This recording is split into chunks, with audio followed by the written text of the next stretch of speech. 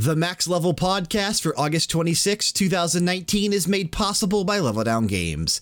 Check us out over at leveldowngames.com for the latest reviews and brand new episodes of both Max Level, a video game podcast every Monday, and BG Mania, a video game music podcast every Wednesday. On with the show. The following episode has been paid for by the New World Order. Wait a second. No, it hasn't. This is Max Level. This is Level Down Games.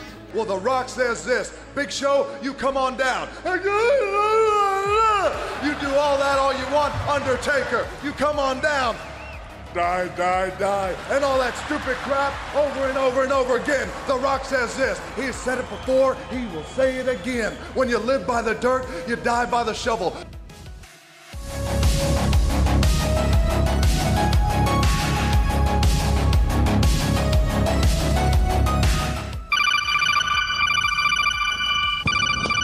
That's my Kodak. Who's he talking to when he says these things? Himself. When he's... That's the worst stealth spy ever. His phone's going off. He's like, oh man, my phone's ringing. And the normal lackey that's guarding the tank or whatever is like, did you guys hear that? That sounds like Solid Snake's very distinct ringtone. I know, he's the only one who doesn't turn his freaking codec on silent on missions. It's like that dude. I went to a movie the other day and this dude did like the triple cardinal sins. He's sitting in my chair and we bought like assigned seating. I walk up to him and I'm like, hey man, I think that's my seat. He's like, nope. It was one of those fancy movie theaters, huh?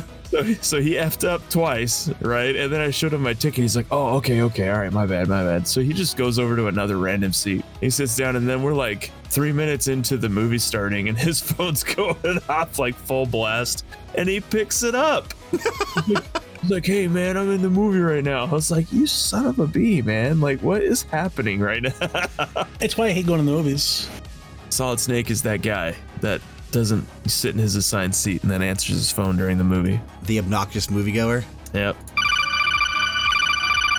Ridiculous, man.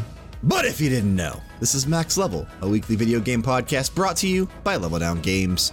For those just joining us, welcome home. Max Level is a breakfast powwow between four friends, this week 3, wrapped up in an all-purpose gaming show. On today's episode, it is Gamescom Information Overload, baby. We'll discuss the latest Stadia Connect, go in-depth with Rad, and Frank continues his adventures in Legends of Araya.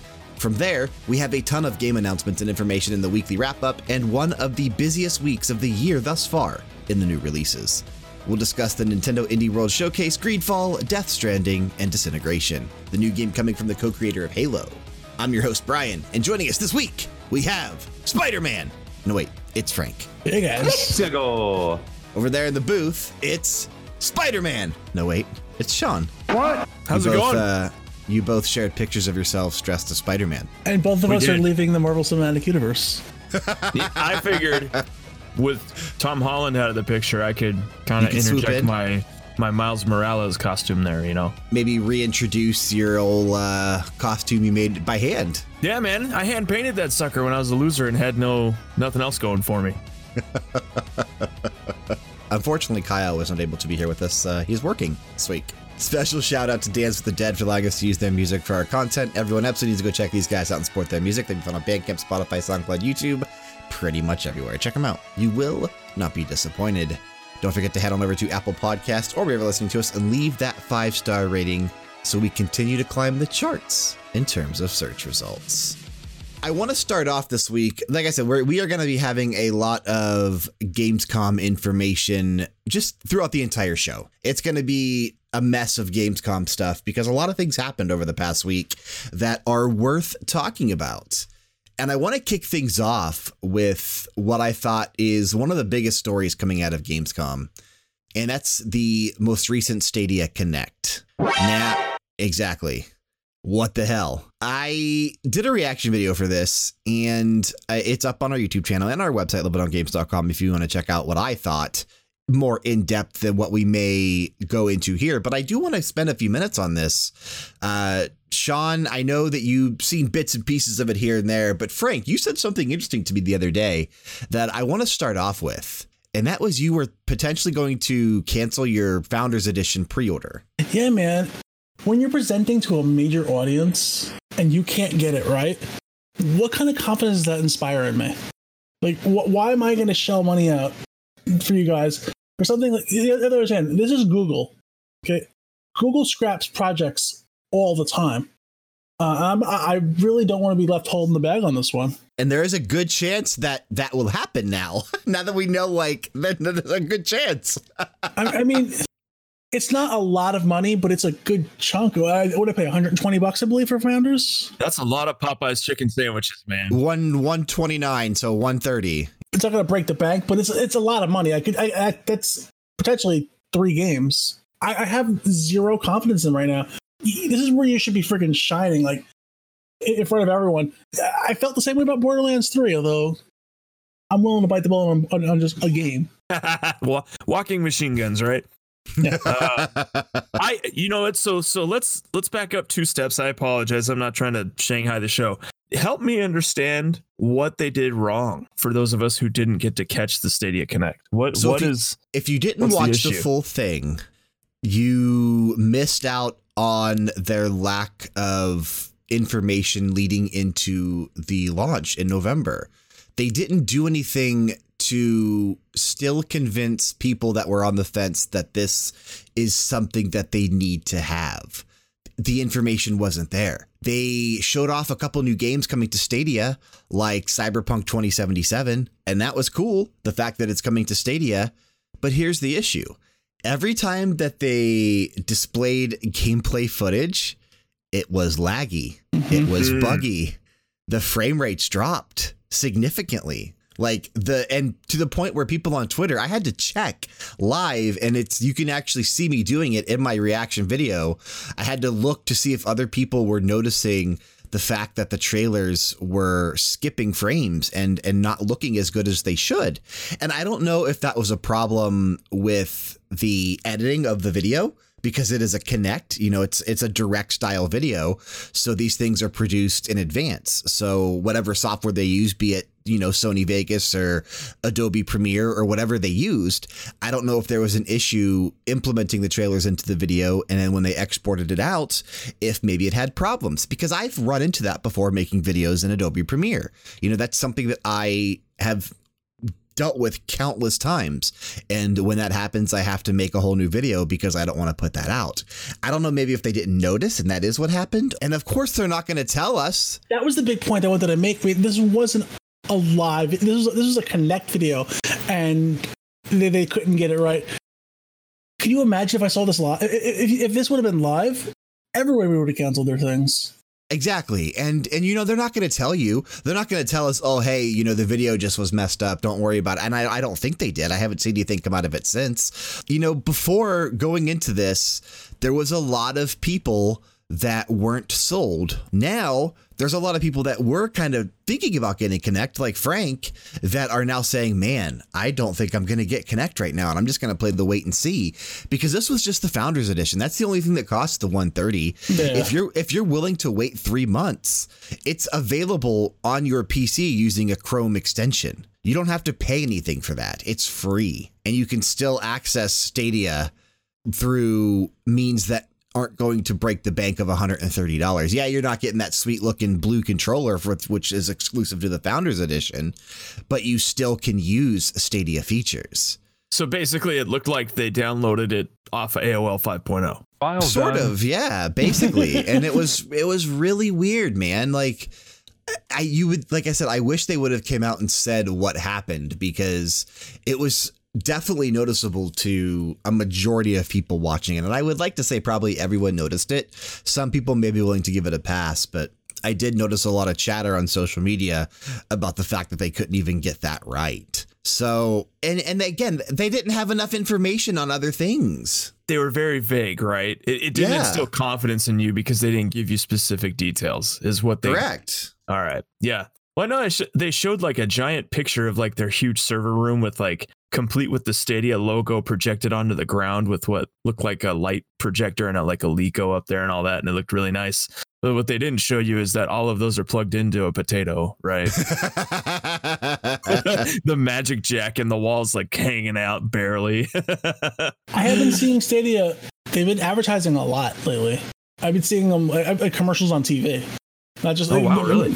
Normally, I would see them like as little quick hits between YouTube videos, but I've been seeing like videos like on True TV. Oh wow! See, I don't watch enough TV to notice that they're hardcore advertising, and I assume that they are. So I would think that that's a good move. I only watch like 3 TV channels, so Hallmark Channel, Food Network, and what? What else? You know for sure it's the Food Network. No, I was kidding. Actually, the Food Network is one of them. I do like their shows. I love them too. True TV and USA. Good man. I can dig it. They just spent the entire time on mostly recycled information and not really showcasing why people need to go out there and sign up for Stadia this November. And that's what this should have been. We are 3 months out, roughly, depending on when in November it comes out. If it comes out at the beginning of November, we're technically almost only 2 months away, since we are, this episode posts on the 26th. This is the final week of August. Wow, November is that close, isn't it? Yeah, well, if this thing comes out the first week of November, we're 2 months away in the first week of September. Time goes so fast. Wow. It does. And they didn't do enough to display, if it comes out the end of November, there's still 3 months. But even still, 3 months is such a small amount of time when you're launching this new service and you need to have people there to support it. You need to have people signing up. Most of the information we heard was mostly just new or old information with little new information, and especially little new games being announced for the platform. Again, Cyberpunk 2077 was their marquee thing that they had to showcase, which is why they spent so much time on it there at the beginning. But it would have been cool for them to announce maybe some new exclusives or something to get people excited for why that they should be signing up for this in November, and they didn't utilize that correctly. I know how to fix it. Okay, perfect. Because they need help. I think a lot of people are skeptical because so far you've seen Stadia in a controlled environment. And we all know that our homes or where we're going to play Stadia is anything but controlled. The internet speed fluctuates depending on where you're at in the neighborhood, depending on what your data cap is, depending on how much you actually pay for with your internet, or if your Magic Jack is still in service or not. and I think what they need to do is send out some press kits, send out some founders editions with 1 month free early access for do a 5-day or 3-day stress test, and just let all of the major gaming outlets test this service as if they were playing at home, and let them play at different places. Play on public Wi-Fi and see how bad it does. Play at home, play on your phone, play whatever, and then let them cover it. I think the problem is that everyone that's ever disseminated information on Stadia up until this point has been Google. And as much as we want to trust Google, we can't, because they have the best of the best to test this. And we're not going to be playing in an ideal environment. You know what I mean? Like if they sent you a dev kit, Brian, and they were like, hey, Level Down Games, play this for 3 days. Let us know what you think. When you're done, send it back and we'll give you when you're done, keep it and we'll give you a week to cover it when it launches. That would be a good call. And it doesn't cost them a lot of money because like we talked about, it's only $129. So it's not a big deal, right? You would think. You would think, but they're not going to do that. And that's the part that doesn't instill the confidence that I would want to see. Is they're not going to do that for anyone. They're just going to do it for maybe one. They'll contact IGN or something and be like, okay, I was going to say they'll definitely send and that's what they all do. Sony, Microsoft, they'll send it to the bigger outlets, and then that's how they get their the launch day reviews type stuff for certain things. But something like this, yeah, they're definitely not going to send out a bunch of media kits to get everybody talking, though that they should, because it is something new and something that needs to be tested and seen. And everyone needs to know, okay, I trust this particular website. They got something. So maybe I'm okay spending $130 to sign up for this and test it out this November. Well, what's hilarious about my idea is that you're sending it to quote unquote commoners But we all know people who are even remotely close to covering our industry, whether it's bloggers, vloggers, people like us who have a website and podcasts and other services. Your hardware is no slouch. Like, you still have really good internet because you have to. It's what you do. So if you send it out to quote unquote the community of gamers, then you're kind of testing it in an optimal environment still, because you're sending it to people who have really good internet speeds, who specifically play games, who can kind of be more forgiving for some of the technical issues because they know what they're getting out of it. So things like that, if you can send it to me. My internet is like 1 megabyte per day. I'm actually doing this podcast at the library right now on their internet. So, I mean, send it to me, right? Free Wi-Fi at the library. They need the gaming community to embrace this, and you got to figure it out somehow, because we're not going to embrace it for $129 if we're unsure. Right. And at this point now, I mean, again, it's end of August. We are going to have probably one more Stadia Connect before the thing officially launches. And it's going to be like the launch hype Stadia Connect. Like, this is the one that's going to come out a week or two prior to this thing officially launching in November. So we're talking maybe late October, early November is going to be our next Stadia Connect. And that's their last chance. And I think even that one is going to be too late to convince the masses. This was the one to convince the masses. Now, most people are going to just kind of play the wait and see game and see, okay, well, how is the experience for those that are going to still pick this up regardless in November and test it out. So we'll have to wait for the hands-on impressions and the stuff to pop up on Reddit and Reset Era and all these message boards that we frequent to really get an understanding of how it works out in the wild, because it's what it's going to take at this point. Well, we'll see. The great mysteries of life. The great mysteries of life. Let's talk about some games we've actually played over the past week, though.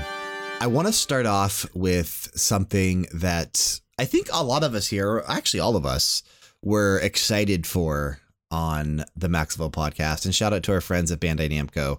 I have been playing Rad over the past week. Yeah. And remember last week when we talked about in the Metacritic game, how, a lot of the scores, both Sean, Frank, you two, and then Kyle, who isn't on the show this week, all were 70 and below in terms of hype on thinking what this game was going to come in at.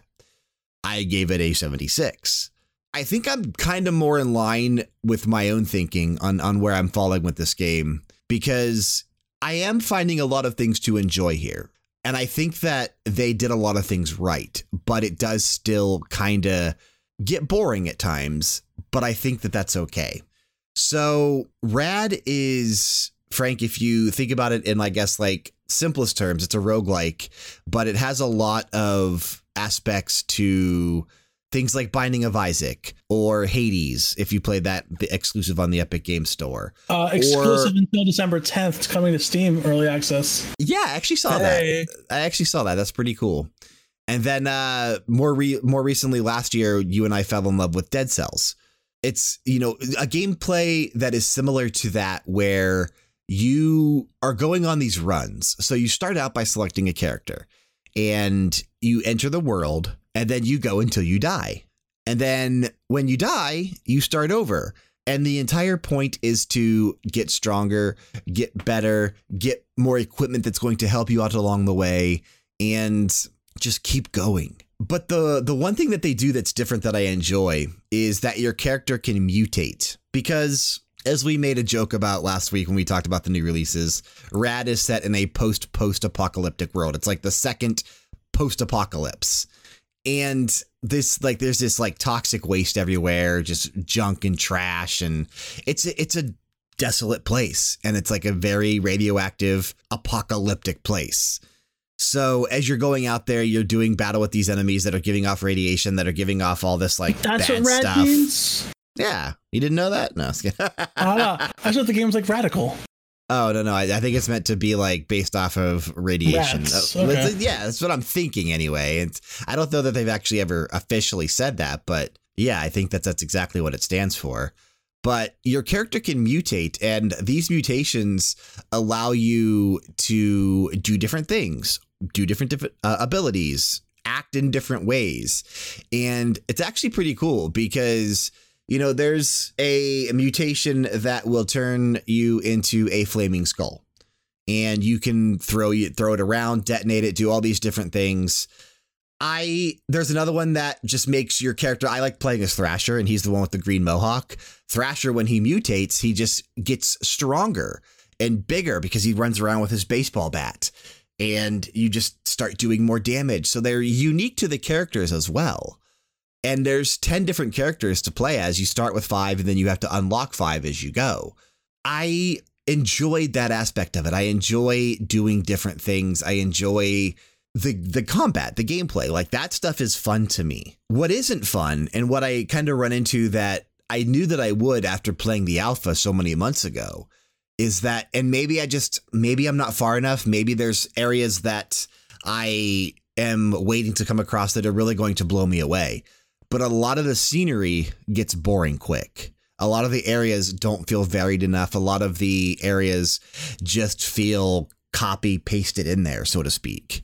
And that's where it bugs me a little bit because, you know, just getting to like the second, third, fourth areas and third worlds, it's like, man, I've seen all this stuff already. So that's kind of where I run into things like I wish there was more variation in terms of scenery, in terms of locales that we get to visit, instead of everything just being a radioactive post-apocalyptic waste. And I get it. That's your world. That's the world that they live in.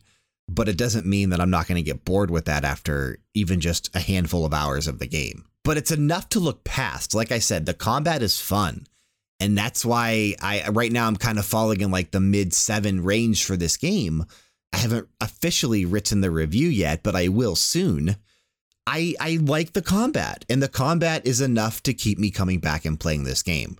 Frank, I think you would enjoy it to an extent. The soundtrack is incredible, and we knew it would be. Ever since the first trailer, we knew it would be good. I mean, it looks good. I just, you know, it is. It's a colorful game. Like, there's a lot of things going on. The art palette that they chose to use and all the things that are happening. It is a colorful game. It does look good. You're absolutely right, and it looks good in motion. Like, I didn't notice any really like technical issues or anything that was causing this game to perform terribly. It's just that sometimes it gets boring. Sometimes the enemies, you know, you're going to run into the same enemies over and over and over again. That's just personal complaints, but still complaints that I've seen other people talking about as well. A lot of customization as well, because you earn cash and floppy disks and that kind of stuff as you're out there in the world. That's what they use. So one of the things that they use for currency, or tapes or whatever they're called, whatever they call them in game. But a lot of ways to customize your character and upgrade things as well. So there's a lot of customization there too. I want to spend more time with this. I haven't had enough time to spend with it over the past week. I really wanted to dive into it more, but as you're going to see as we get to the new releases this week, and it's crazy. This is definitely, as I mentioned at the beginning of the show, one of the biggest weeks we've had in a long time. And I've been playing a few things that come out this week already, which is why a lot of my time has been kind of diminished over the past week or so. But I'm still having fun with this. I still want to get back to it. I still want to actually finish it, write the review, and see what else there is to offer. All right, guys, I want to talk about something special that Level Down Games gets to be a part of. You all know Kyle, who is normally with us here on the Max Level podcast, as well as over on his streams at twitch.tv/Bruce_deduce every Tuesday, Thursday, and either Saturday or Sunday.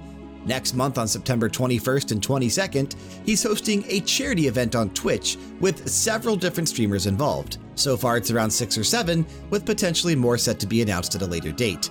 And some of them are even verified with significant audiences of their own. They'll be raising money for the Las Vegas PBS Special Needs Library, as Kyle himself is a pediatric doctor of physical therapy in Las Vegas. We encourage everyone listening to participate in the Streamworks Alliance charity stream next month on September 21st and September 22nd. Information can be found by going to leveldowngames.com and clicking on Streamworks Alliance there in the menu bar. We'll see you there. Here we go. Hello, Brian. How are you? Angus, how are you, son? How are you? Oi, I'm doing all right. I'm nursing my hip last night. Oh, what'd you do? Let me tell you, I was over there playing that Dance Revolution. Yeah. Yeah. Not as limber as I once was, eh? Not as who said that? Toby Keith. Not as good as I once was, but you're as good once as you ever was, or something like that. Aye, yeah, he's right. That's wisdom right there. So what are you doing? What can I do for you? I need the intro. I need the intro to Tavern Talk, and only you can do it. You know, Brian, I'm not a piece of meat, eh? I mean, I like to talk like to you. I just come on here and I always do the same song and dance. It's all tiring. I just need the intro, Angus. Come on, Angus, just do it for him. Hey, stop yelling. Hey, all right, laddies, come on in, sit on down, grab yourself a pint, and get ready for tales of glory and revelry. This is Tavern Talk. Angus, you need to get used to this because I hate to tell you, starting next week, Tavern Talk's going to be a regular segment because we're going to be spending a lot of time with Warcraft Classic. I hate to tell you, Brian, but this is a bunch of bullcrap. I don't even have any benefits. You got benefits? Got kids. Oh, are you Heath Slater? Aye. At least you're doing something. Me. At least you're doing something. I'm a one-man band. Lord knows you're not being used on TV.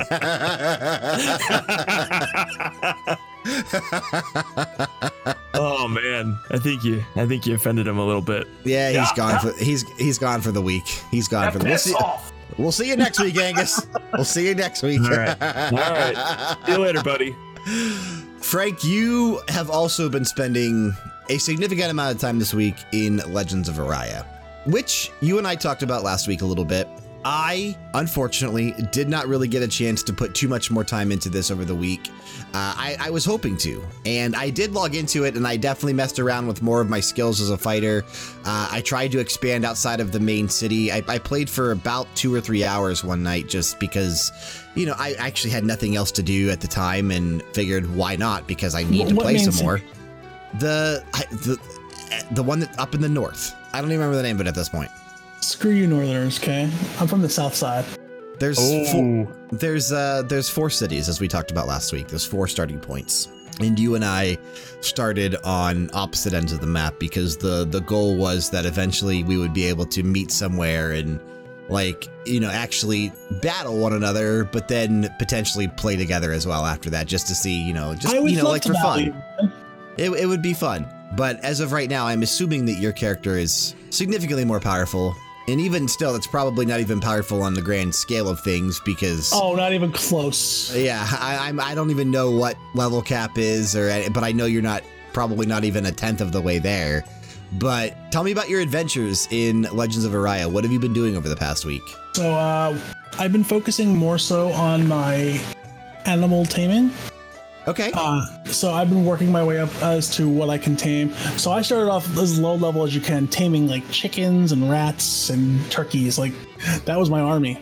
And eventually I've gotten better. I started taming the giant rats that you find out in the fields. Yeah.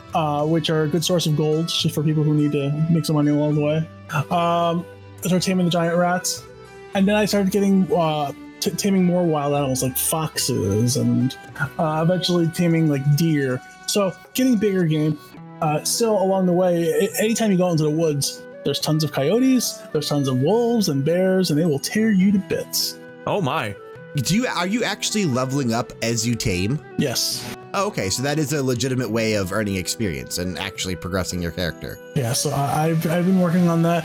I spent maybe a good 6 hours taming horses.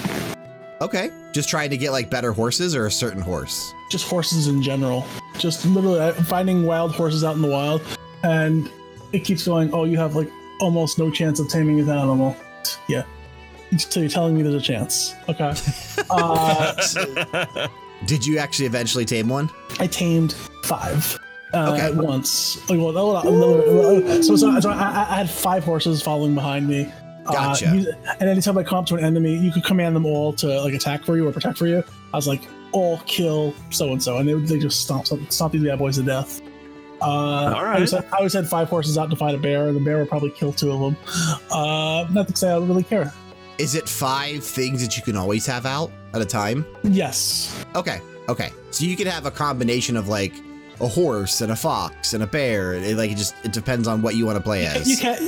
Trust me, sometimes my team goes out there and gets slaughtered, and I am taming anything I can along the way to protect me. I'm like, oh, here's a random chicken. You're gonna take a hit from me, buddy. But where I was lacking in the game is actually how you started. I had no fighting skills. Yeah. So I was relying heavily upon these animals to protect me. And I'm going out and I'm going into like sewers. I'm going to do missions where I have to fight things, and a base skill in the game is 20. My skills in these things were 1 or 2. So I went out and actually joined a fighters guild just to learn their skills. And I got that. And they have training dummies, and I sat there and let my game sit for half an hour while it fought a training dummy and brought myself up to a 30. I learned metalsmithing as well in the game and carpentry, so I've been building my own weapons. So I made myself a nice sword, some decent gear, upgraded my bow, and I've been taking. There's mission masters, or I guess, or quartermasters, whatever you want to call them, who hand out like bounties, like go here and do this, go there and do that. So I've been going out and exterminating bears and wolves and bandits. So that's been the gist of what I'm doing, but I'm slowly building myself up to the point where I can start to try to tame bears. I've not been successful in taming a bear yet. In fact, each time I've tried, they've gotten to the point of agitation where they go and they damn near slaughter my whole party. You should have like a bunch of chickens, like Link does. I think you could do it at that point if you tame like 5 chickens and you roll up. And I legit have got up to them. I was assuming like they'd be so tired from eating all that delicious meat that he'd want to join me and be my friend. Your inner role player. He's like, you know what, man? You got them good chickens. I'm coming with you. But like Brian says, I'm nowhere near where I want to be, level wise, because I'm walking there and I see someone just, they call them your pets when you tame them. So like, you're like, oh, here's Ferda's pets. And then I see someone just walking by with a dragon. I'm like, oh, great. That's what I want. I want the damn dragons. That's what I used to have when I played Ultima Online. I had 2 dragons and then some things. And I know that's later level in the game. But then I see somebody who has like a really awesome, shiny, silverish looking spider. I'm like, yo, I want a spider. I want more than just a damn friggin' fox and great deer. Like, I need these things in my life. So I went down into the sewers where I know there's some more, what's the word I'm looking for here? Variation? More variation, some more savory enemies. Because you could eventually tame things that are enemy. So I think you could tame trolls if you get really, really good, but I'm nowhere near that. I think that's like top tier. But I went down there and they had like big giant bats flying around. I'm like, yo, that'd be badass if I'm walking around town and I have like these big monster bats following me. Like, I'll look cool as hell. And the bats killed me because I couldn't fight them. Not only are you a hot dog, a grandstander, a showboat, and a prima donna, but you're a liar too. I think you can do it, man. I don't know. I will eventually. It's taming is one of the harder things to level up in, because I think you only get credit on. Well, you get partial credit even if you fail, but you really only kind of level up when you do successfully tame something. And to tame something, I have to hold the shepherd's crook and hold it up for like, I think it's like 10 seconds. So it's a slow process because each attempt is 10 seconds. Some things will take like 10, 15 attempts to tame.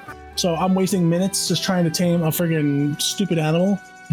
Whereas if I were fighting, I would be getting experience a lot faster because it'd be each round of combat. Right. But I will get there. I want to put way more time into this. I've just been super ultra crazy busy because I'm a dummy and I like to do overtime because I want to get paid. But it all goes out the window next week. It'll go out the window next week when I become an orcish barbarian and start destroying everything in my path.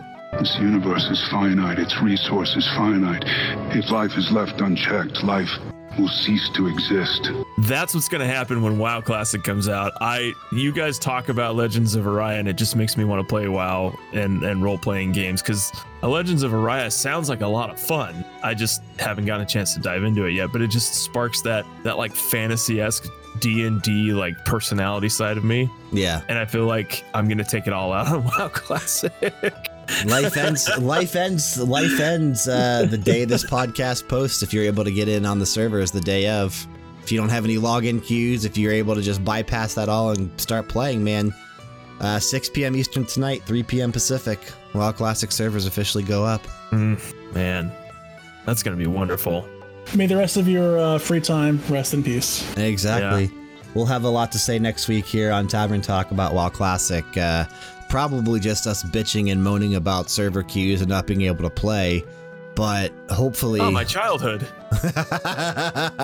Hopefully, we'll actually have some gameplay experiences to talk about next week on the show. We'll make our own server with hookers and cocaine. Make it fun! Oh, man. Oh, well. Before we get to the Game Challenge update, it's time for this week's preview of BG Mania, a video game music podcast. We'll be taking a listen to Backed Into a Corner from Shovel Knight, released in 2014 and composed by Jake Kaufman, as this week, Frank and myself will be diving into another eclectic mix for Radio Hour Volume 26. Enjoy.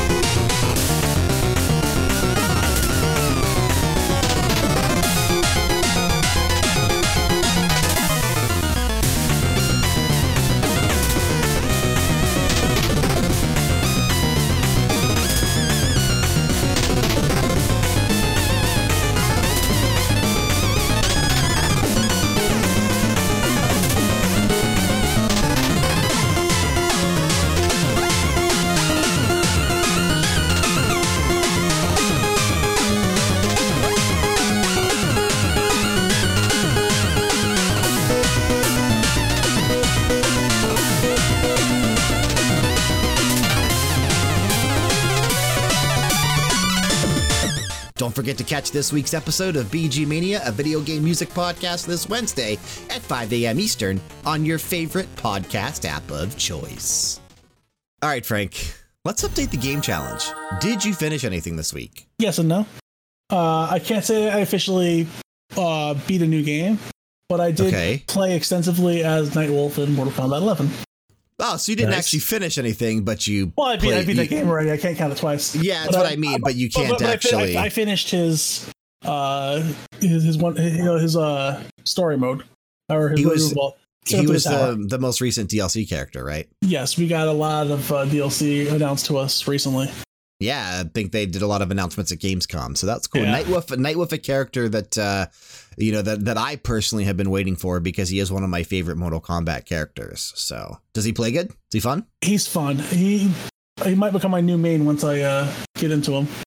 Nice. Like actually, like once I gear him up properly is the way I wanted to phrase that. Right. You should be at 34 games if you didn't finish anything. That still leaves you at 33. I myself should be at 68. I only had a chance to finish one game this week. You son of a gun. I know, man. And I've fallen now down to 2 games behind. I was only 1 game behind. Now I'm 2 games behind. But I finally went back and finished Etherborn. Nice. Oh, thank God. Did you beat it both ways? I did not get the platinum. I did not do the New Game Plus mode yet, but I did finish the first New Game. I honestly, though, when you do get the chance, New Game Plus is definitely worth the play. I'm definitely going to do it. I would like to get the platinum because it is an easy platinum to get. I mean, it's just another... No. It is not an easy platinum to get. I feel like it is. When I say it's worth the play, New Game Plus is hard. No, and it should be hard because the initial experience was hard, especially when you got to World 4 and 5. I did, by the way, I remember you saying last time we talked about it, World 5, I greatly enjoyed the aesthetic of the 5th world. Oh, yeah. I think that it was definitely the best designed one in terms of the way that you navigated the world and the puzzles that they had there.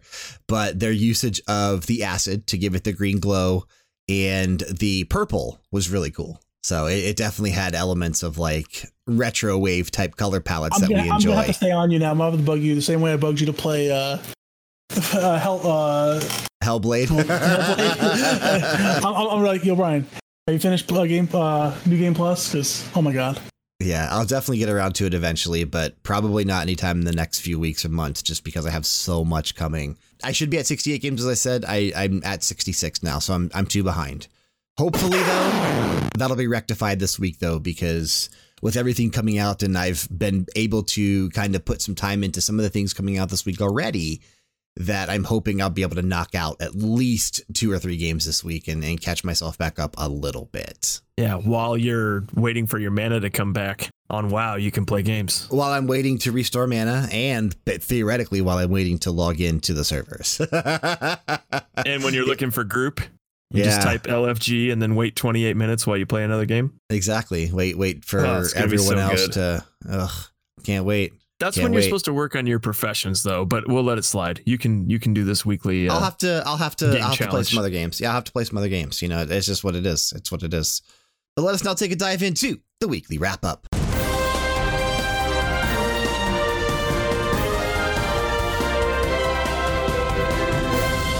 Most of the stuff you're going to hear in this is more information coming out of Gamescom.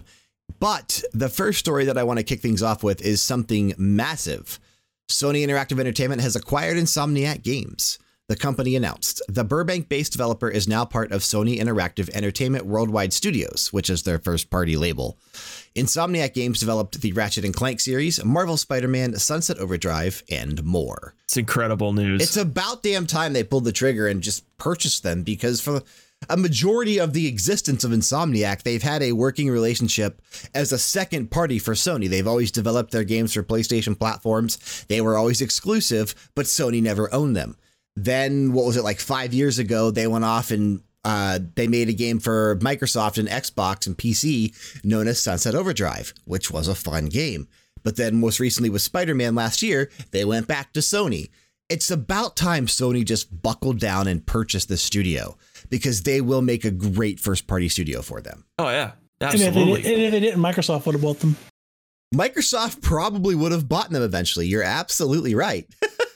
They should have bought them already. They should have bought them after Spider-Man was released. I have to wonder if maybe they tried. Yeah, maybe. I wonder if Microsoft actually maybe tried, but then they weren't able to. I don't know. But this is good news for PlayStation fans and for Sony fans and for Insomniac Games fans, because we're going to continue to get amazing games from them. Probably nothing more on PS4. We're more and more looking to the future for PlayStation 5.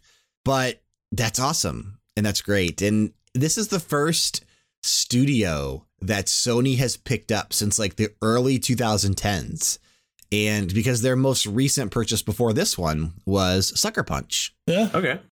So it's been a while, and they purchased Sucker Punch after the success of the Infamous franchise. So yeah, it's been a while since Sony actually added to their first-party lineup. The PlayStation 4 version of Yakuza 3 is available now via the PlayStation Store in the Americas and Europe as part of the Yakuza Remastered Collection, which is a new announcement. This came out of nowhere, and it was a shadow drop when they announced it. So Yakuza 3 Remastered is already available now, and the PlayStation 4 versions of Yakuza 4 and Yakuza 5 will follow on October 29th and February 11th, 2020, respectively.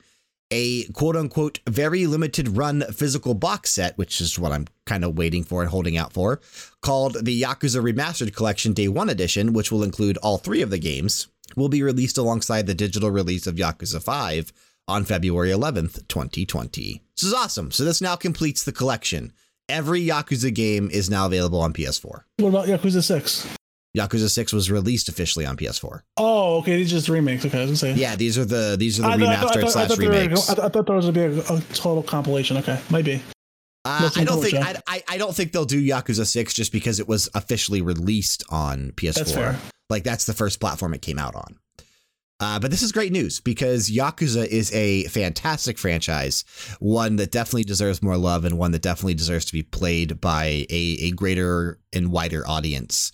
So these remastered games have really helped boost its, I guess, reputation, so to speak, in the United States. Glad to see Sega finally release these 3 here and just complete the package. That's really cool. Xbox Game Pass continues to grow its library. Last week on August 19th, Age of Empires Definitive Edition was added for PC and Ultimate. Devil May Cry 5 was added for console and Ultimate, which is awesome. And Stellaris Console Edition was added for console and Ultimate. Also, last week on August 22nd, Ape Out was added for PC and Ultimate, and Kingdom Come Deliverance was added for PC, console, and Ultimate. Tomorrow, on August 27th, The Bard's Tale 4 Director's Cut is being added for PC, console, and Ultimate. And finally, on the 30th, which is Friday, Blair Witch is going to be added day and date with its scheduled release on PC, console, and Ultimate. I'm going to sign back up to play Blair Witch. Oh, did you let your subscription lapse? I canceled it because there's nothing I wanted to play. So. Yeah. No, I plan on signing up for Blair Witch this Friday, and that signing up for the month will also allow me to play Gears 5 in 2 weeks. That's the other reason. I was going to say, those are the games I'll probably keep for a couple months. Yeah, it's definitely going to be a good time to have it with those 2 games coming out. So, yep.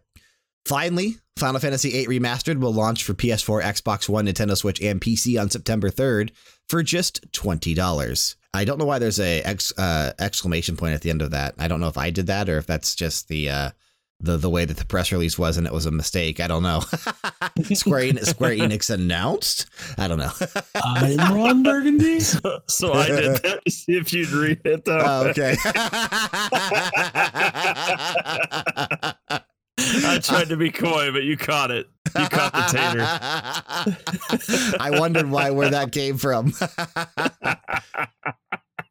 This is amazing news, though. Like, I am so happy that this is coming out, and we are literally, this is next week, guys. Final Fantasy VIII Remastered officially launches next week, and it's only $20. We kind of assumed it would only be $20 because that's the price point that Square Enix launches all of these remastered type games at. But getting confirmation of that's awesome. I will gladly spend. I would have spent 40 or 60 on this. Being able to spend 20 is fantastic. I am 100% so happy that Square and Nintendo have made up. Like, Final Fantasy is coming to Switch. Oh my gosh, dude, this is a perfect Switch title. It's going to look so good on it. It's going to play well on it. Final Fantasy VII, I really enjoy it on the Switch. I think it's amazing on it. And to have a remastered 8 is going to be like 10 times better, in my opinion. It's going to be beautiful. No. I can't. If they remastered 7 and put it on the Switch, kind of like they're doing the version of 8, I would be 100% about that too. But this is... Well, because the Switch can't run the remake of 7, but at least it could run a remastered version, which I think nothing's running the remake of 7 right now because it's been in development for 17 years. Hey, it comes out in March. We can wait a little bit longer. Episode 1. That's fine. There's only going to be 2. There's only be 2 episodes. I'm willing to wait another few years for episode 2. Sure. Heard you. Yeah. Oh, can't wait for next week, though. It's going to be fun. Can't wait. Creature in the Well, the top-down pinball-inspired hack-and-slash dungeon crawler from developer Flight School Studio, will launch for Xbox One, Nintendo Switch, and PC via Steam on September 6th. And I do believe this is going to be day and date on Xbox Game Pass as well. I think I remember seeing that, so that's something else that we'll have a chance to play next week for signing up for Blair Witch.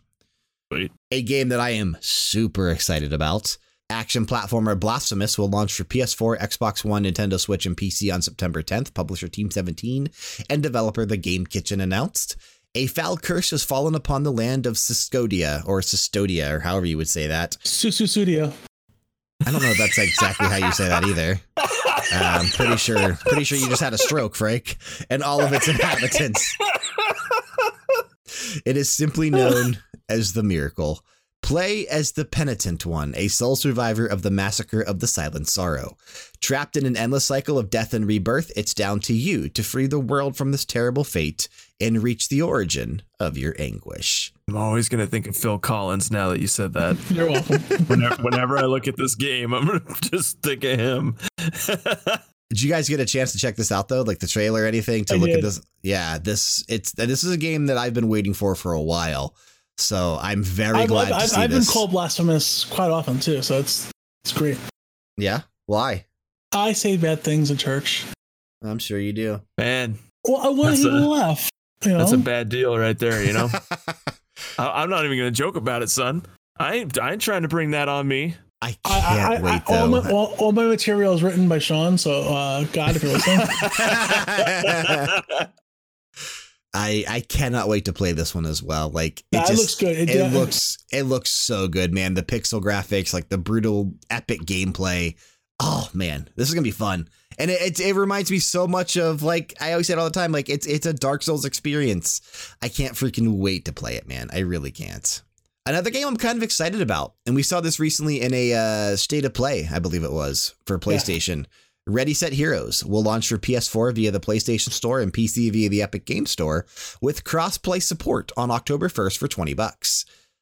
This is newsworthy because I recently saw that Sean Layden, the president of Sony Interactive Entertainment, said that a lot of their multiplayer outings would start releasing on PC as well as PS4 when they come out.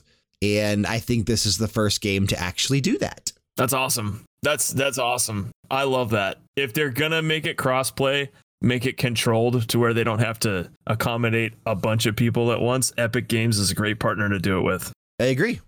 Did you guys see, though, that there was a thing, and I probably should have spun this into its own segment or own little story, but we'll just kind of incorporate it into this. And someone actually on Twitter brought it to my attention. But Epic Game Store did kind of a little bit of a backdoor shady deal, I guess we'll call it, because there was a game called Dark recently, DARQ, which is currently on Steam. And Epic tried to not Ooblets, but it is an Ooblets type of a story. Dark, DARQ. They tried to get Dark to be exclusive to the Epic Game Store. And the developers turned them down. They said no, due to prior commitments and other promises that they made, they wanted to release it on as many storefronts as possible. So they didn't want to be exclusive for a set amount of time. And I don't know exactly the length of or terms that they would have had to have been exclusive to Epic for. Since they turned them down, Epic wouldn't let them release their game on the Epic Game Store. Wow. If I can't have it, no one can, right? That's a really shitty move. That's a really crappy. It's a good game, though. They cut off their nose to spite their face. It got a 77 on Metacritic. It's got a 9 out of 10 on Steam. That's a game you don't want to miss on. You know what I mean? No. The developers were following through with commitments that they made to release the game in as many places as possible. Yeah, there's nothing wrong with that. Yeah. That's like saying, okay, Sean, you have one of your best products, but you can only sell it at Walmart. But I want to sell it at Target and other stores too. You're telling me like now Walmart won't carry it because I decided to sell it at Target? Who cares? That's the funny thing about this story. I care. Walmart's closer to my home. I prefer. Well, I know you like those rollbacks, but for those of us who don't have one within 20 miles of us, Frank does have rolls on his back. You're absolutely right. Brian, no things. One, fuck you. 2, audio podcast. That was probably one of the hardcore ones that you've ever done. You set it up too perfectly. I had to take it. You set it up too perfect. Yes, you did. You act like it was on the. You act like it was like a 5-year-old's t-ball game, and it was just sitting there on there waiting for you to crush it. That was not a loft for you. You hit that one. That was a fastball. No. You set that up perfectly. Thank you. We make a good team. You can both go to hell now. It is a shitty move on Epic, though. It is a shitty move on Epic's part. It is. You know what? If people who go to Epic also frequent Steam, so I get that. But most of the time, I don't log into both. I either shop at one or the other. I don't get what the problem is. If someone's going to Steam to buy something, they're not going to go check Epic and see if it's the same price or better. You buy it on the platform that you're comfortable with. It doesn't matter. So I don't know. It's just business. Yeah, I guess it's just best for business. Thanks, Triple H. I appreciate that. It's going to be something worth keeping an eye on because, like I said, if it comes out that Epic is strong-arming companies and games into being exclusive and not allowing them to, hey, if you don't go exclusive, then, well, you just can't sell your game here. It's going to negatively affect their store, I think, because I think it's... Let's hope they're not actually doing that. Let's hope this maybe is an isolated incident because that would suck. I hope it is the first and last time it happens because, again, like I said, if it comes out that they've been doing that, I think a lot of consumers that are in support of the Epic Game Store probably will slowly back away from it just because of unethical practices, so to speak. So we'll have to wait and see. No, you want to talk about a real we can talk about it forever. Let's talk about this next thing here. Why is this a tragedy, Frank? This is fantastic. Mario and Sonic at the Olympic Games Tokyo 2020 will launch for Nintendo Switch on November 5th in the Americas and November 8th in Europe. Sega also announced that in addition to is it because Frank's too big to compete in the Olympics? Sega also announced that in addition to Olympic Games Tokyo 2020 events, which are in 3D, Mario and Sonic at the Olympic Games Tokyo 2020 will also feature Olympic Games Tokyo 1964 events, which are in 2D, and it's really cool looking. It looks so good. Take it away, Frank. Tell me why.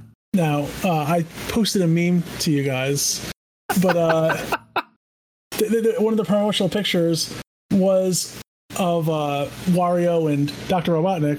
And that. Okay. Wario does have a thick forest of Italian body hair. And as the person said, clean shaven. This is some revisionist bullshit that I can't get behind, okay? Wario is an Italian icon. He should be sporting his manly bare chest to the world. Dr. Ivan Robotnik, a Russian scientist, doesn't have a Zangief patch down the middle. What is wrong with this world? Do we know that Wario maybe just doesn't practice like waxing? Why would he do that? His name. Why wouldn't he? It's landscaping.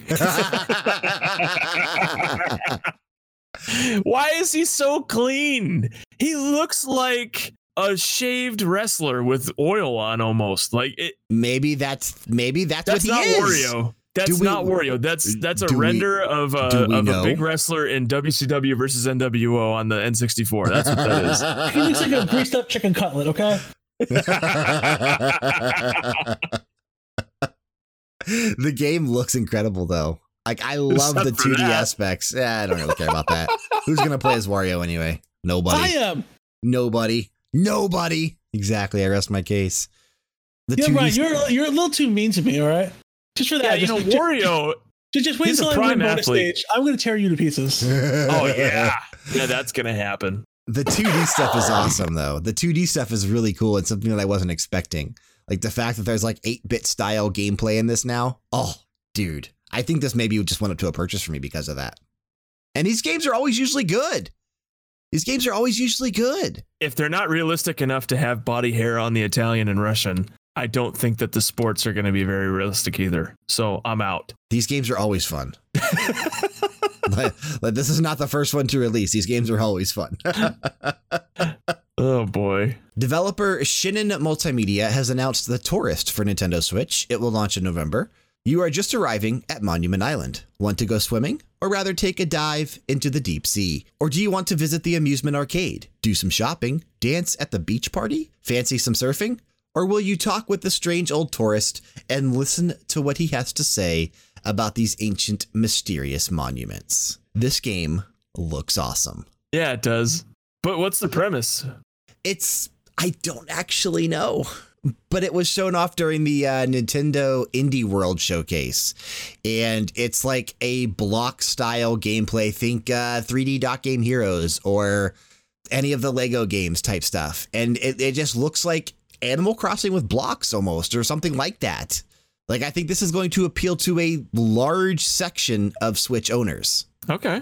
All right. So it's like a happy sim. Sort of. I think. I don't really know exactly what the premise of the game is. I watched the trailer just like everyone else did on the Nintendo Indie World Showcase, but I don't know exactly what you are meant to be doing in there. Sweet. That's kind of cool. I like mystery. It looks fun though. Bad boys. The trailer showed walking through like this city pier type area. There's an arcade. There's all these different stores that I don't know if you can go in or out of, but looks like there's some exploration involved, like My Time at Portia style mining cave type stuff. Things that look inspired by Zelda. Like, there's a lot of things going on here.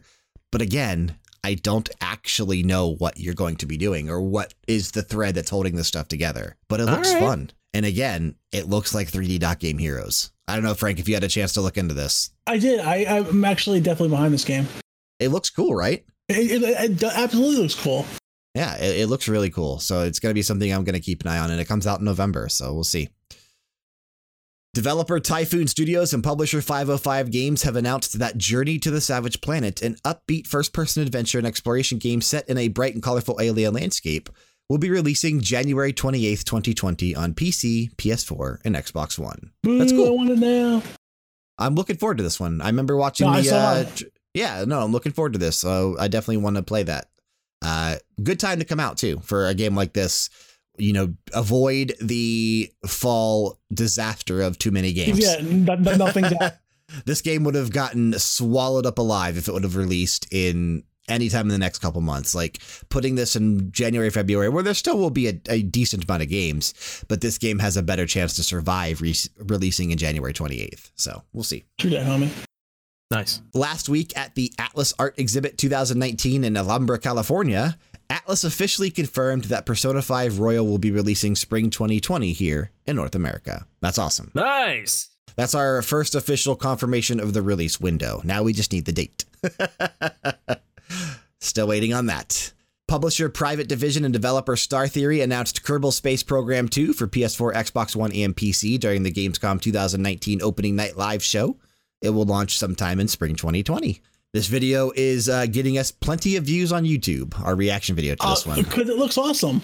A lot of people are excited about Kerbal Space Program 2, myself included. This game looks fun. I want to colonize the universe. This game looks incredible.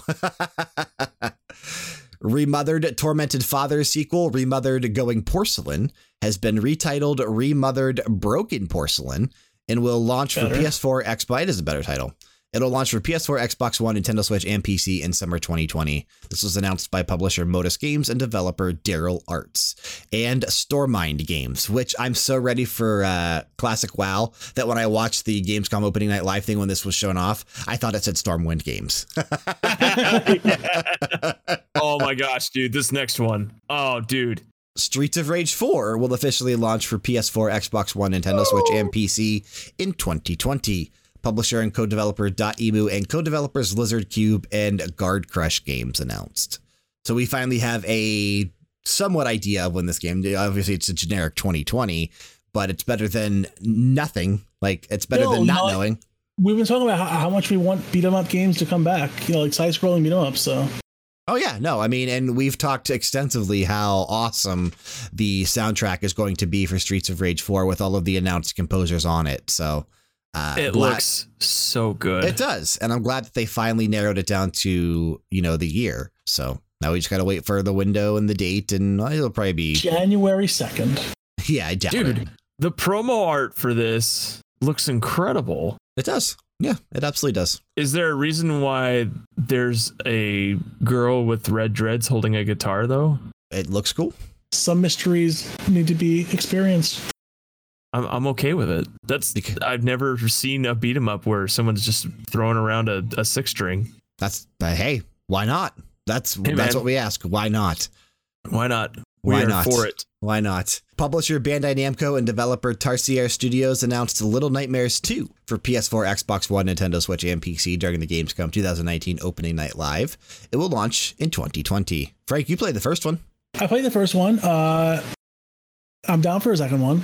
I actually have to finish the DLC. I have to finish the DLC for the first one, though. I haven't had a chance to actually play the first one yet, but I really want to before the second one comes out. I really want to play this game. It's definitely right up your alley. Oh, I expect it to be. Everything that I've seen on it looks really appealing to me. So finally this week, publisher Versus Evil and developer Mad About Pandas have announced a mystery adventure game Hitchhiker for PS4, Xbox One, Nintendo Switch, PC, and Apple Arcade, surprisingly, which is still a thing, and it's still coming out later this year. A release date was not announced. I know, it's been a while. This is an early access already, is it not? I don't know. I'm not sure. This is the one where you play as a farmer? Like in driving? I don't know. Let's find out. A mystery game set along lost highways. You're a hitchhiker on a strange journey, unable to remember who you are or where you're headed. Something in your recent past has stolen your memory, but what? The highway offers clues, a matchbook hidden in your armrest, a photo in the glove box, billboards and crows along the roadside. Your driver, a farmer, wants to help you, and his personal memories and recollections provide an unexpected window into your own backstory. So yeah, I guess. Is this an early access? I think I've seen this in early access. I haven't played it, but I know for sure I've seen a game called The Hitchhiker, and I'm willing to bet it's the same game. Well, you were right about the farmer aspect of it, so... It has to be, right? It's something you wouldn't just pick out normally. I would hope not. But yeah, I don't know. It seemed cool to me when I saw the trailer. So I've not seen this in early access if it is in early access, but it is a game that I'm intrigued to play. I like mystery games and I like games that try to do something different. So I'll be keeping an eye on this one for sure. But that music right there means it's time for the new releases for the week of August 26th. But first, Metacritic results from last week. We did 3 games. The first one, no, last week we did 4 because we added a 4th. I remember now. We were going to do 3, but then we added the 4th. First one, Rad. I said 76. Frank, you said 69. Sean said 70. And Kyle said 67. 23 reviews on the PS4, 77. The official Metacritic, I was closest with 76. Hot dog. The second game was Remnant from the Ashes. I said 75. Frank, you said 77. Sean, you said 68. Kyle said 83. 19 reviews for the PC version, 77 is the official Metacritic. Frank with a perfect guess of 77. Wow, good job. Onanaki, the third game. I said 72. Frank, you said 84. Sean, you said 77. Kyle said 80. 24 reviews on the PS4, 70. The official Metacritic, I was closest, was 72. Yeah. The fourth game, Mabel in the Wood. I said 83. Frank said 79. Sean, you said 80. Kyle said 81. Only 3 reviews so far for the PC version. No Metacritic. We had to throw it out. Had to throw it out. Throw it out. Which means, with my 2 points to Frank's 1, I win once again for the week. Congratulations, Brian. You are the Big Bad Booty Duty champion of Level Down Games, and you get to pick the game of the week. Somebody's got to step it up, man. Somebody's got to step it up. Oh, shut it.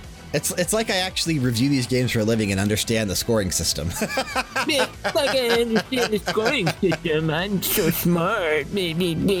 You are, Brian. Don't even sit here and act like you're not. Keep feeding my ego, please. Keep feeding my ego. Come on, do it now. But I don't think it mattered who won this week, because we may have all landed on the same game for pick of the week this week at the end of the day. WoW Classic. It may be. It just may be. New releases for the week of August 26th, though. Like I said, this is the busiest week we've had so far this year. Starting off today, Monday, August 26th, coming to PC, it's World of Warcraft Classic. The drums of war thunder once again. Return to the lost era of Azeroth and return to a lost era of Azeroth and enjoy the timeless stories that define this world at war. World of Warcraft Classic is a faithful recreation of the original World of Warcraft. Combat mechanics, original character models, and skill trees all contribute to a truly authentic experience. My body's ready. Oh, dude, mine too. I can't wait to play this. Can't wait to play this. World of Whatcraft? World of Warcraft. Oh man. Yeah, we all will be getting lost in the lands of Azeroth once again. Starting I'm excited again to tonight. finally try this game out. I'm excited for you to play it. I'm excited for you to play it. Are you literally just gonna sign up like the day you decide to sit down and play it? Like you're just gonna sign up that day? That's the best way to do it. That's cool. I'm okay with it. That's the best way to do it. That way, in case you don't get a chance to play it on Monday or something, you're not actually losing out on like a day worth of subscription time or something like that. So definitely just, the day that you decide. And I would probably even recommend maybe waiting a couple days for you particularly, just because the server queues are going to be so long and you don't have a vested interest to log in right away. I only have a finite amount of time to play these kinds of games. So. Exactly. So you want to kind of wait until, when you do sign up, you'll be able to log in. Otherwise, you're just wasting your playtime, and that sucks. So. As where I am logging in as soon as I get home on Monday, and I'm just going to let it sit in queue. Oh, I'm logging in at 1 p.m. Eastern, 10 a.m. Pacific, when they release the restrictions on the characters that you're allowed to create. Because right now, you're only allowed to create 3, because that was just the restrictions because they wanted to make sure everyone could reserve names. At that time on Monday, the restrictions are lifted, so you can start making, because you can have 10 characters per server, as you always could.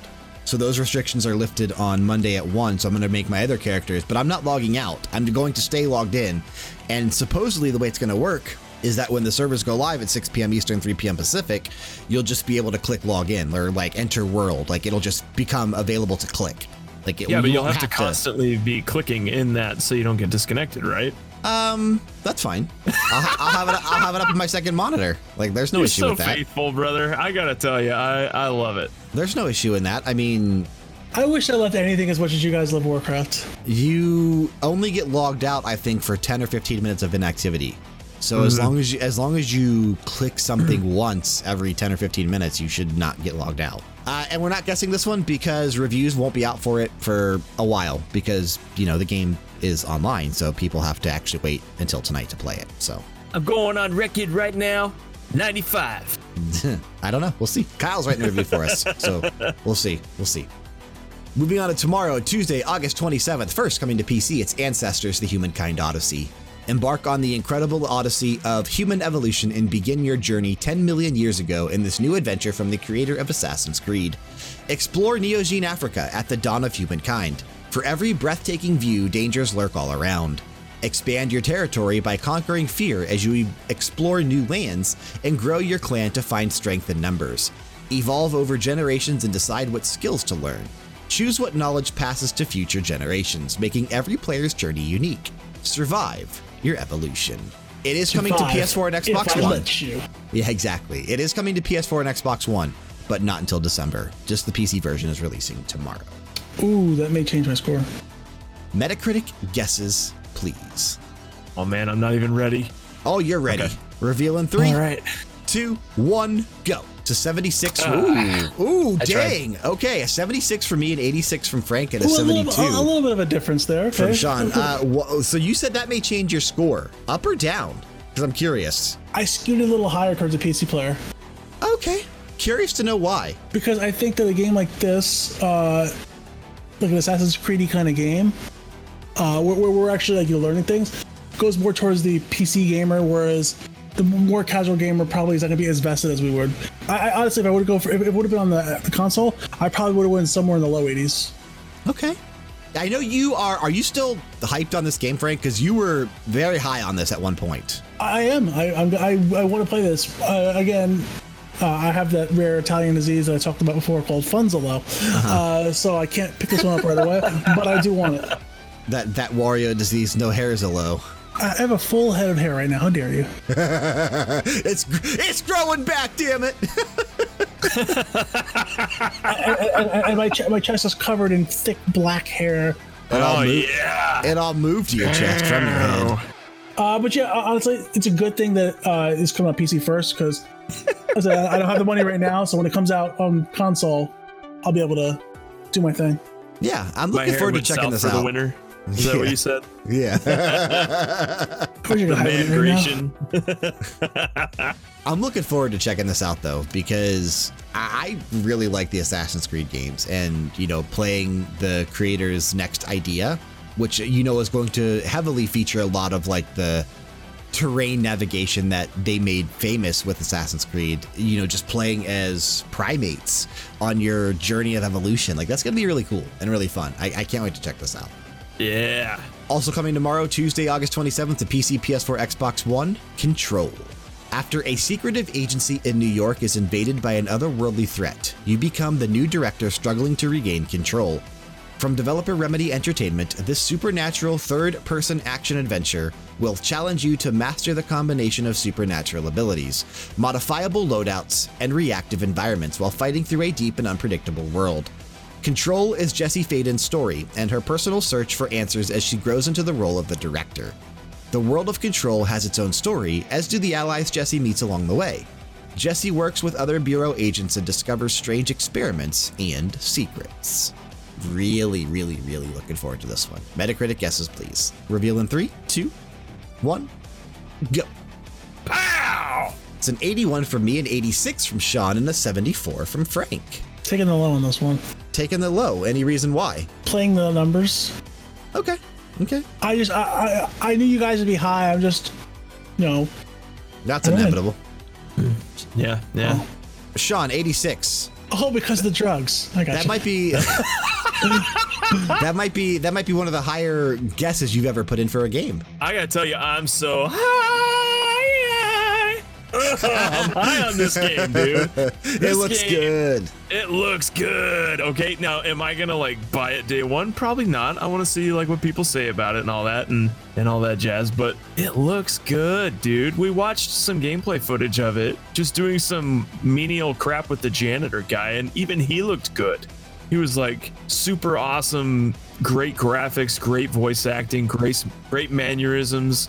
And then you're in this game where like you go into these different areas and it turns into like kind of like this creepy, blocky, like it's almost like Assassin's Creed when you're rolling through the Animus and you don't know where you're at. And like, it's just, that is a good analogy. Yeah, for real, for sure. Got a lot going on for it. Yeah. You know, it looks really cool. And the best part is they show you a lot of gameplay and a lot of different things that happen in it, but you still don't know what the F's going on.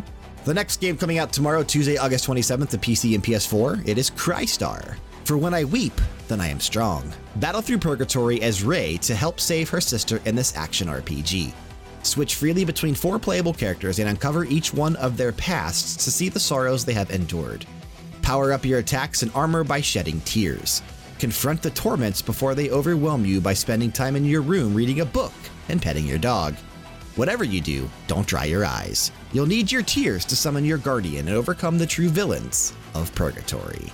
You silly Japanese people with your crazy ideas. I love it. Dude, I can't wait to play this. I cannot wait to play this one. Metacritic guesses, please. Reveal in 3, 2, 1, go.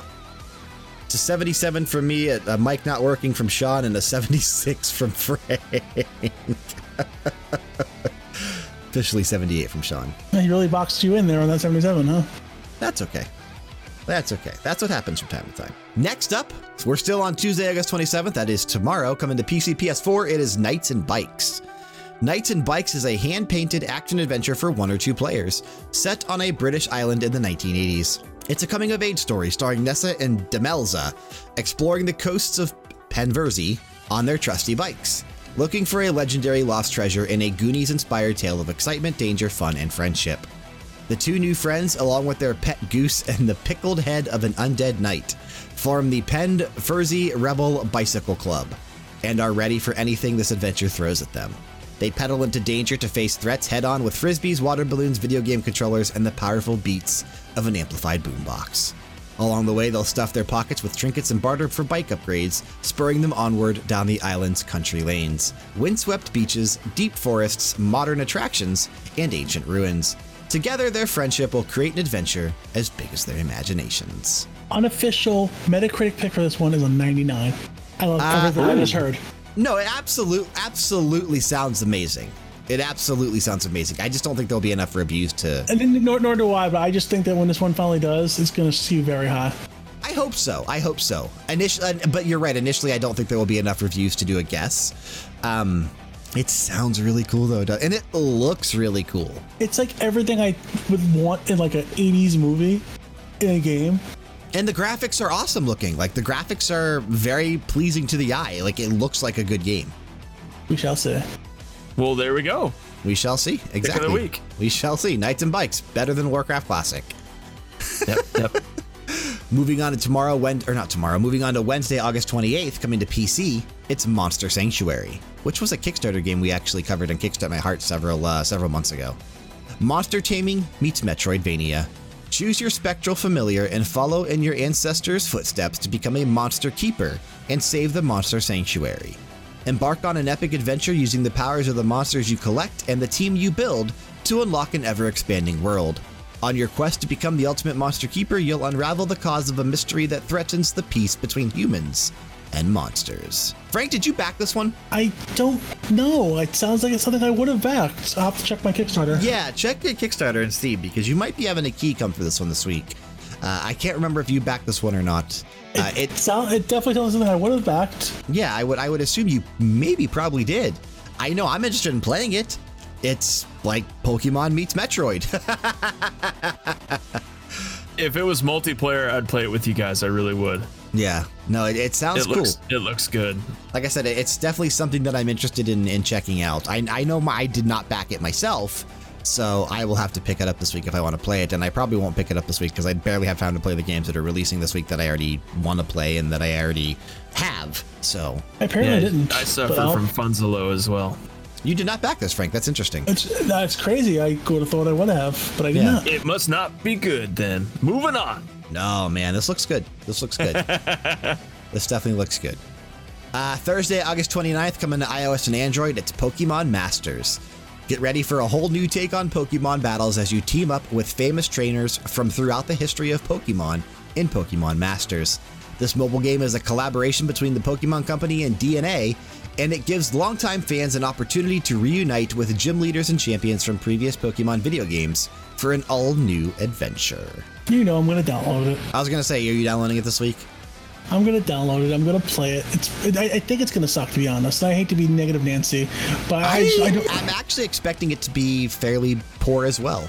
I'm not interested in this at all. I really am not, but I'm still going to download it and play it and give it a shot. Yeah, I think, you know, the fact that it's not the Pokemon Go style of game that, you know, DNA made famous on mobile devices. It's probably the only, at least I'm assuming, but well, I guess it remains to be seen. But that is the mobile experience that people kind of want now. So we'll have to see if a different take on Pokemon does just as good on mobile as it does elsewhere. I don't know. We'll see. I don't have nearly as high of hope for this one as I did for Pokemon Go. And I didn't even play Pokemon Go, so... I played the hell out of Pokemon Go. I know. I played Pokemon Go like crazy, man. I was driving around with it on my dashboard. Yeah, see, I literally never downloaded it, so I never even opened it up. Yeah, I'd go for walks with everyone in Vegas when Pokemon Go came out, and it was like the closest thing to The Walking Dead I've ever seen in real life. It's the absolute truth. People were swarming on all the local Pokemon shops here. I remember the stories. I absolutely remember the stories. People like pulling over their cars to jump out in Central Park because there's a freaking Pokemon there. I'm in the car insurance business, you know, in claims, and we had a lot of Pokemon Go accidents that we had to deal with. So I imagine that's true. Absolutely, I imagine that's true. I legit saw like 10 teenagers walking around with their faces in their phones at the park, and one of them like stepped into something and like almost fell. Like it was just like, it was the best. People watching. If Pokemon Masters can do that, I'll mail them a check. I'll be like, this is great entertainment. Please. That's awesome. That's awesome. The last day of the week, Friday, August 30th, we have several more games releasing. Several more games releasing. First off, coming to Nintendo Switch, it's Astral Chain. Humanity's last chance against an interdimensional invasion is a special living weapon called the Legion. As a rookie officer in the elite police task force Neuron, you and your Legion will work together to solve cases and save humankind. Astral Chain gives you full control over 2 characters at once for thrilling, synergetic action, courtesy of Platinum Games. Alternate between several Legion types and skills to save the world your way. Metacritic guesses, please. Reveal in 3, 2, 1, go. It's an 82 from me, a 78 from Sean, and an 88 from Frank. Nice. Frank, 88. Dude, it's gonna be like DMC. It's gonna be freaking awesome. Not the score I was expecting to see from you, Frank. I thought you would have been like somewhere in like the low 70s because of the Japanese nature of the game, but I agree. I think this is going to be good. It's going to be a huge game. I think it will. We watched a video on this one recently. Yeah, not that long ago. Yeah, it was probably at E3, but that's for me. It's recently in my mind. I was like yesterday. Yeah. The fact that it's only releasing on Switch is going to help its score, I think. Obviously, just a lot of Switch owners and a lot of Switch fans are excited about this game. And I think that'll translate to the reviews as well, because it looks like it's fun to play. And I hope it is like DMC. Looks good. I hope it is like DMC. Next up on Friday, August 30th, coming to PC and Xbox One, it's Blair Witch. It's 1996. A young boy disappears in the Black Hills Forest near Burkittsville, Maryland. As Ellis, a former police officer with a troubled past, you join the search. What starts as an ordinary investigation soon turns into an endless nightmare as you confront your fears in the Blair Witch, a mysterious force that haunts the woods. Blair Witch is a first-person story-driven psychological horror game based on the cinematic lore of Blair Witch. Metacritic guesses, please. Reveal in 3, 2, 1, go. It's a 72 from me, a 71 from Frank, and a 75 from Sean. Right in the same area. Frank, in personal pick, a 93. You're excited for this, I'm assuming. I think this is going to be great, but I also think it's going to get just trashed by reviews to a certain extent. But still depends on how good the game actually ends up being, right? Again, this is another one of those ones where it's PC and Xbox One, so you have a very limited amount of people who are playing this game. I disagree. PC has it's the most widest audience you can get. So if people really wanted to play it, they could. They could, but PC gaming isn't on the same level as like a Switch or a PS4. I disagree. Well, you disagree with a lot of things and you're wrong a lot. Well, not usually. But I think that, this game has potential to do well. A lot of people. It's like the movie itself, and that's what kind of why we went low is. There's a lot of people out there who love the Blair Witch. A lot of people are like, "What the hell is even going on here?" So it's not for everyone. Yeah, the fact that Sean was higher than me is actually kind of shocking. Well, you look at games like Outlast, and those games do really well. So if this game can capture any magic that game had, or that series has, then the Blair Witch will be just fine. But it remains to be seen because I have not had the chance to play it myself yet. Also coming Friday, August 30th to PC, PS4, Xbox One, it is Decay of Logos. Embark on a journey of revenge and betrayal set in motion by the destruction of our young adventurer's village at the hands of the Crimson Knights.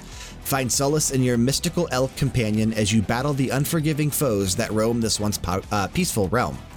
Venture into ancient ruins and dungeons in search of their rewards and a quest to find the truth behind the attack of Ada's home. Take heed. There's a dark and treacherous force at work in this world that corrupts even its inhabitants. This is basically a mix of Dark Souls and Breath of the Wild. Even though sounds like it. No, it absolutely is. So it does remind me a lot of that. Metacritic guesses, please. Reveal in 3, 2, 1, go. Dang, bro! Brian with the low. All right. Wow! It's a 68 from me, an 80 from Sean, and an 85 from Frank.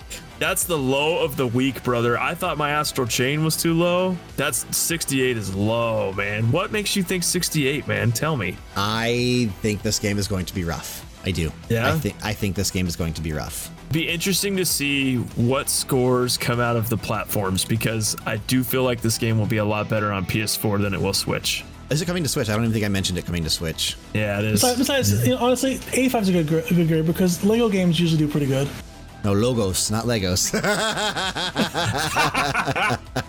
I see what you did there. I like it.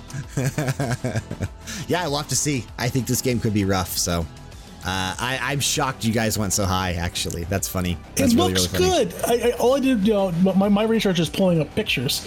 No, of course. My research is much more extensive than that. Also on Friday, August 30th, coming to PC, it is Re-Legend. Washed ashore on Vodka Island. I thought that actually, I'm tired. I thought this said Vodka Island for a second. Washed ashore you'd be there in a heartbeat. on Vodka Island without memories. You must start a new life and find ways to recover your lost memories. Kyle said he was really excited for this one. I remember that. In order to do so, he was also really excited for my time at Porsche, and I think that he was still about plays as it, flat man. as a fart. Out there wooing Paulie. I'm so pissed about that game. Back to Re-Legend. In order to do whatever we already said, in order to do so, you must first learn how to survive on the island by cultivating the land, befriending villagers, expanding the village, and raising your very own magical creature, known as Magnus. Venture around the land of Ethia, where Vodka Island resides. To reclaim your memories is no easy task, as the world is filled with dangerous Magnus and threatening challenges. Will you be able to survive and rebuild your own legend in your new life? Your fate is in your hands. It was a Kickstarter game. It was. It absolutely was. Metacritic guesses, please. Reveal in 3, 2, 1, go. It's a 75 from me, a 67 from Sean, and a 72 from Frank. Sean, you went lower than my 68. Yep, I did. You want Why? to go with the lowest of the show? Even after I told you that Kyle was excited, you come in there with a 67. This is the closest I've ever been to playing like the Iron Sheik saying effing BS or whatever, like as a sound clip on this podcast. I am not excited for this game. It's not to crap on them. I'm sure the game's going to be good. It's just, it reminds me of my time at Porsche a lot. And I really loved the aesthetic of that game. I loved the look and everything. And it just did not do it for me, man. I'm worried about that. Like these types of games, I hate to say it, but there's like a 50-50 freaking flip a coin at if it's going to be good or not these days. There's so many of them coming out.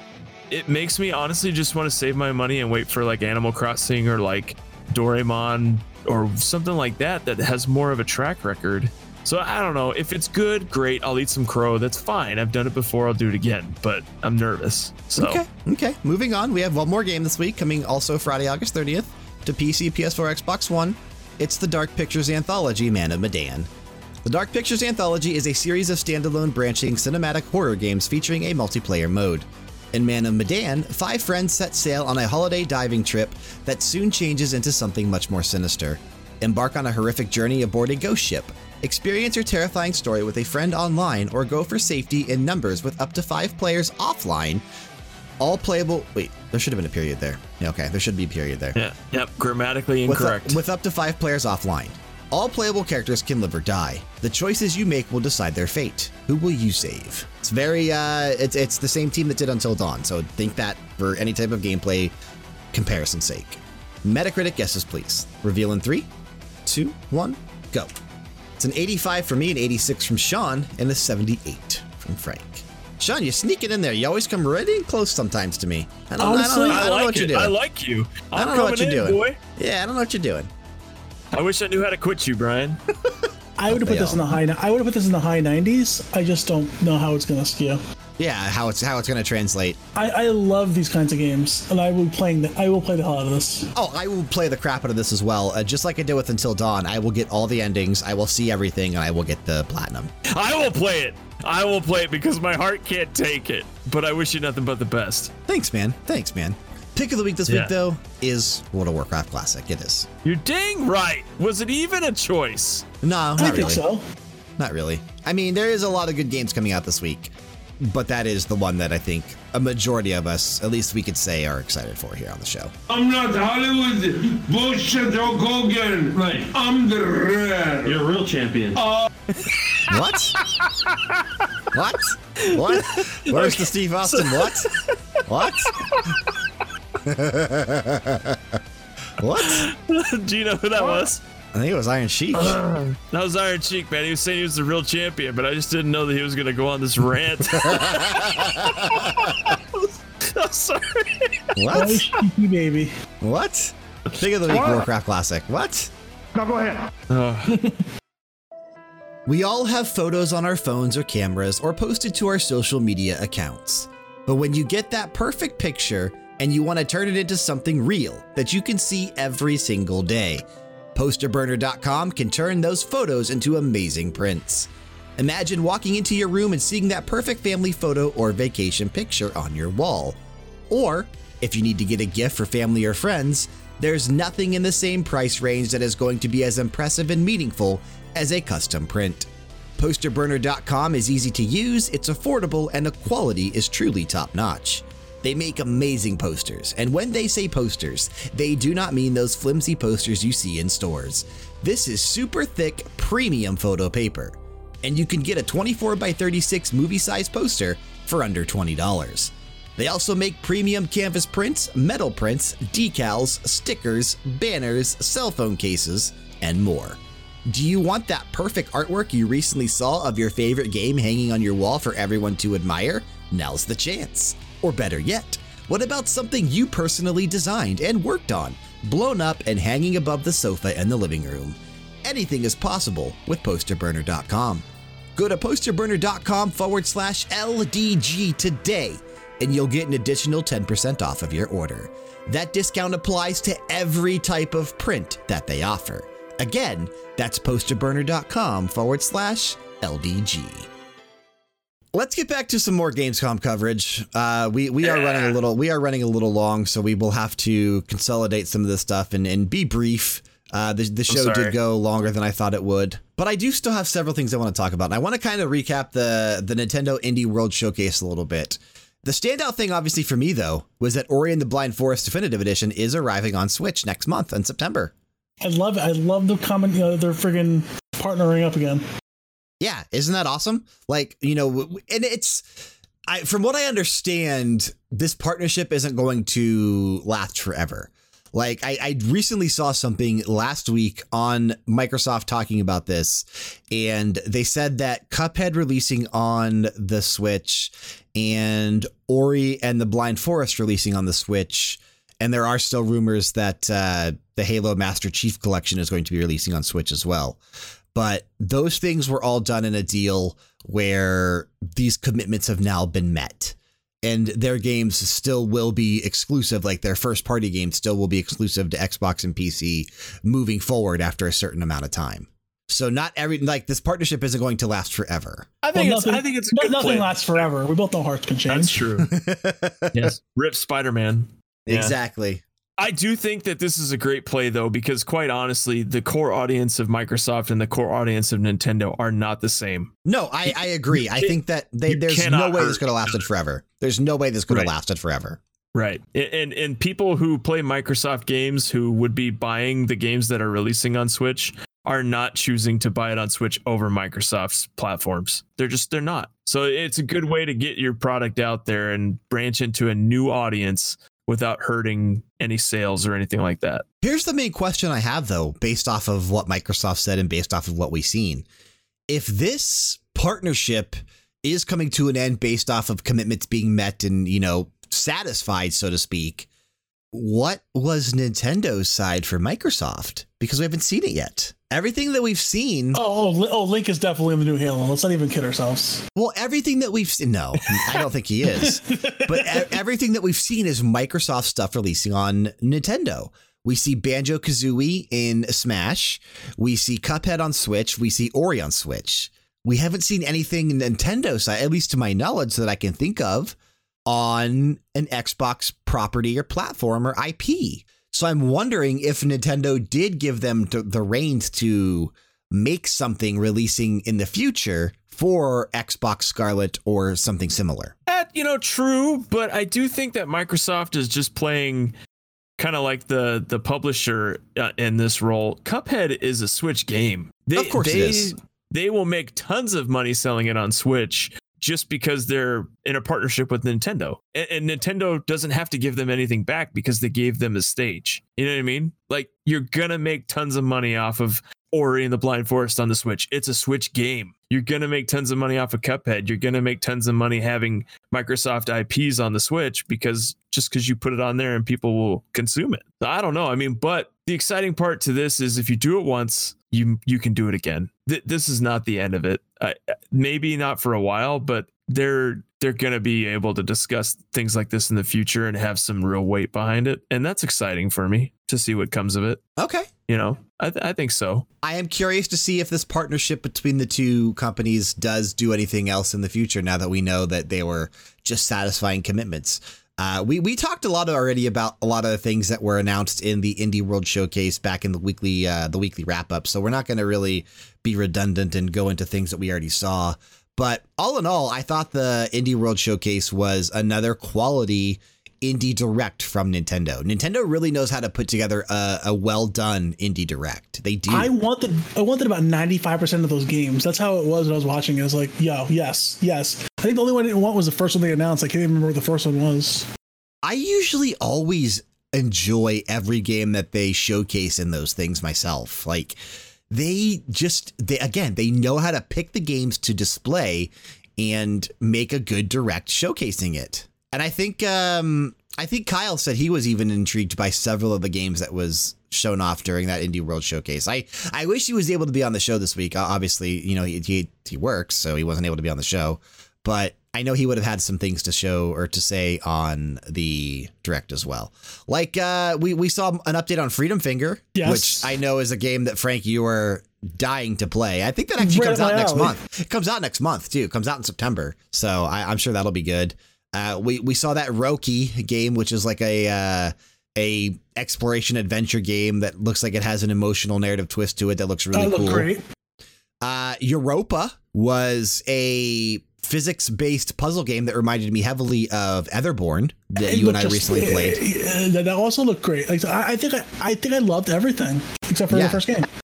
And and we saw Blasphemous there too. I don't remember what the first game was. I can't remember either without pulling the video up.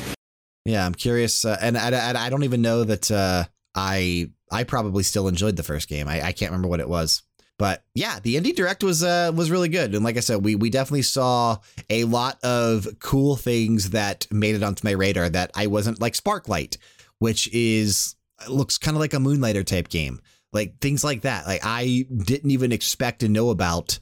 I'm glad that was shown off during this. So yeah, that Indie World Showcase was really cool. And again, we do have a reaction video up on our YouTube channel and leveldowngames.com if you want to go check that out. I want to talk a few minutes about Greedfall because we had a new trailer debut during the Inside Xbox edition from Gamescom 2019. And this was the companions trailer for Greedfall. And it offered us a much more in-depth look at the way the game is going to play and the systems that are going to go into this.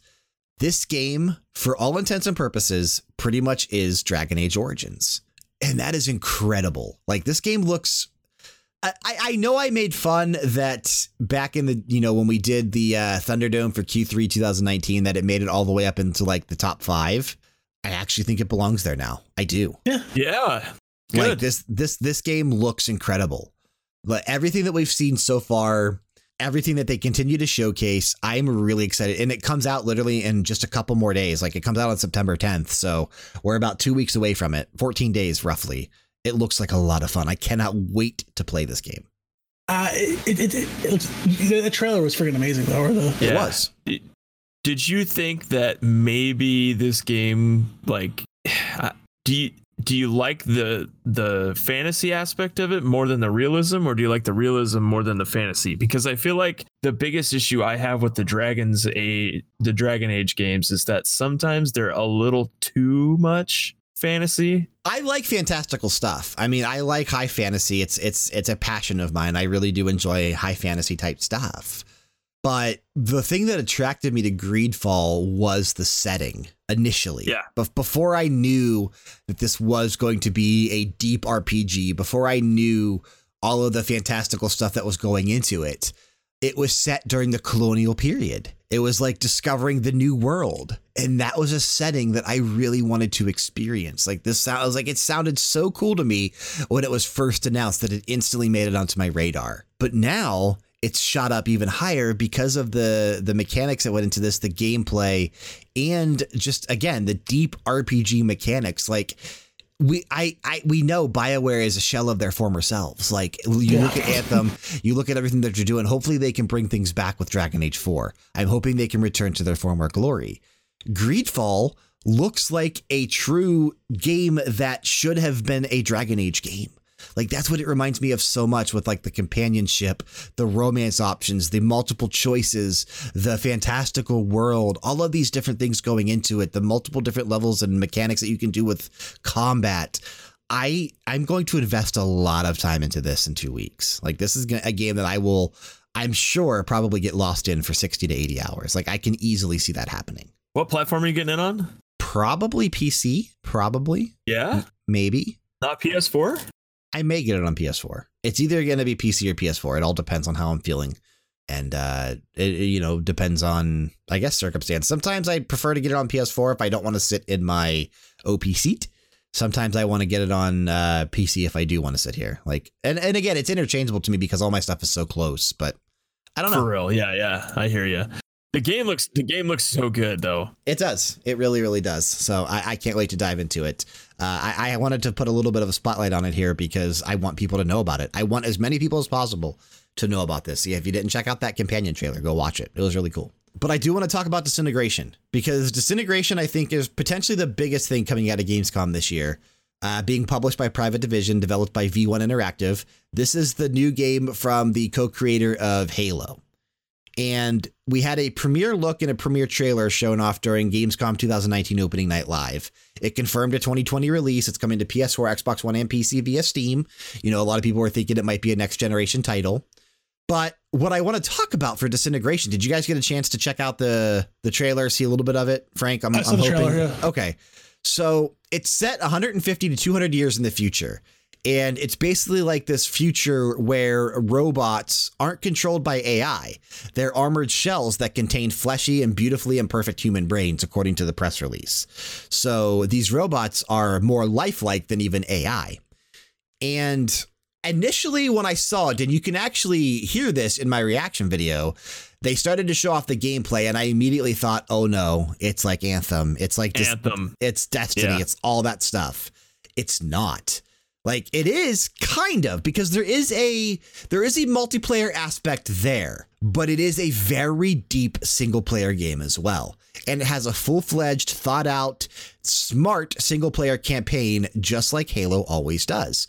So what Disintegration is basically the evolution of the Halo model. There's going to be a single player campaign where, you know, the Halo campaigns are usually what, 15 hours ish?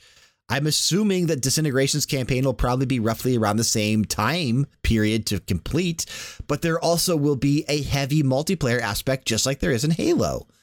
And if anyone can pull it off, I truly believe in this particular gentleman, because he is, again, the co-creator of Halo, Marcus Leto.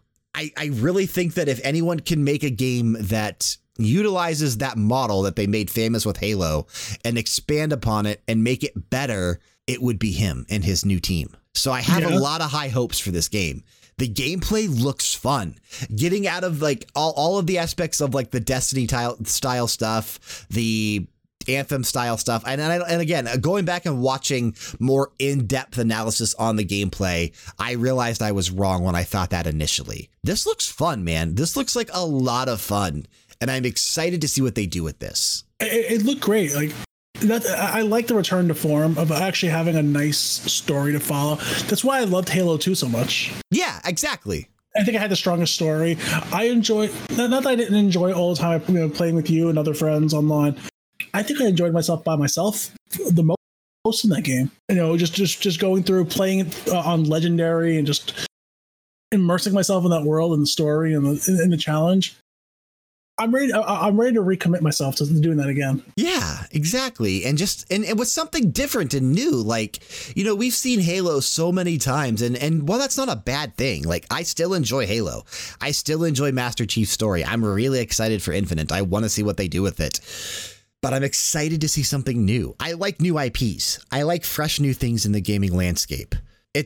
I've seen a lot of people that actually got to see this in motion, describing it as a combination of Titanfall meets Total War, because there is a lot of strategy involved in the campaign missions of the single player. Like, you have to pre-plan what you're going to do.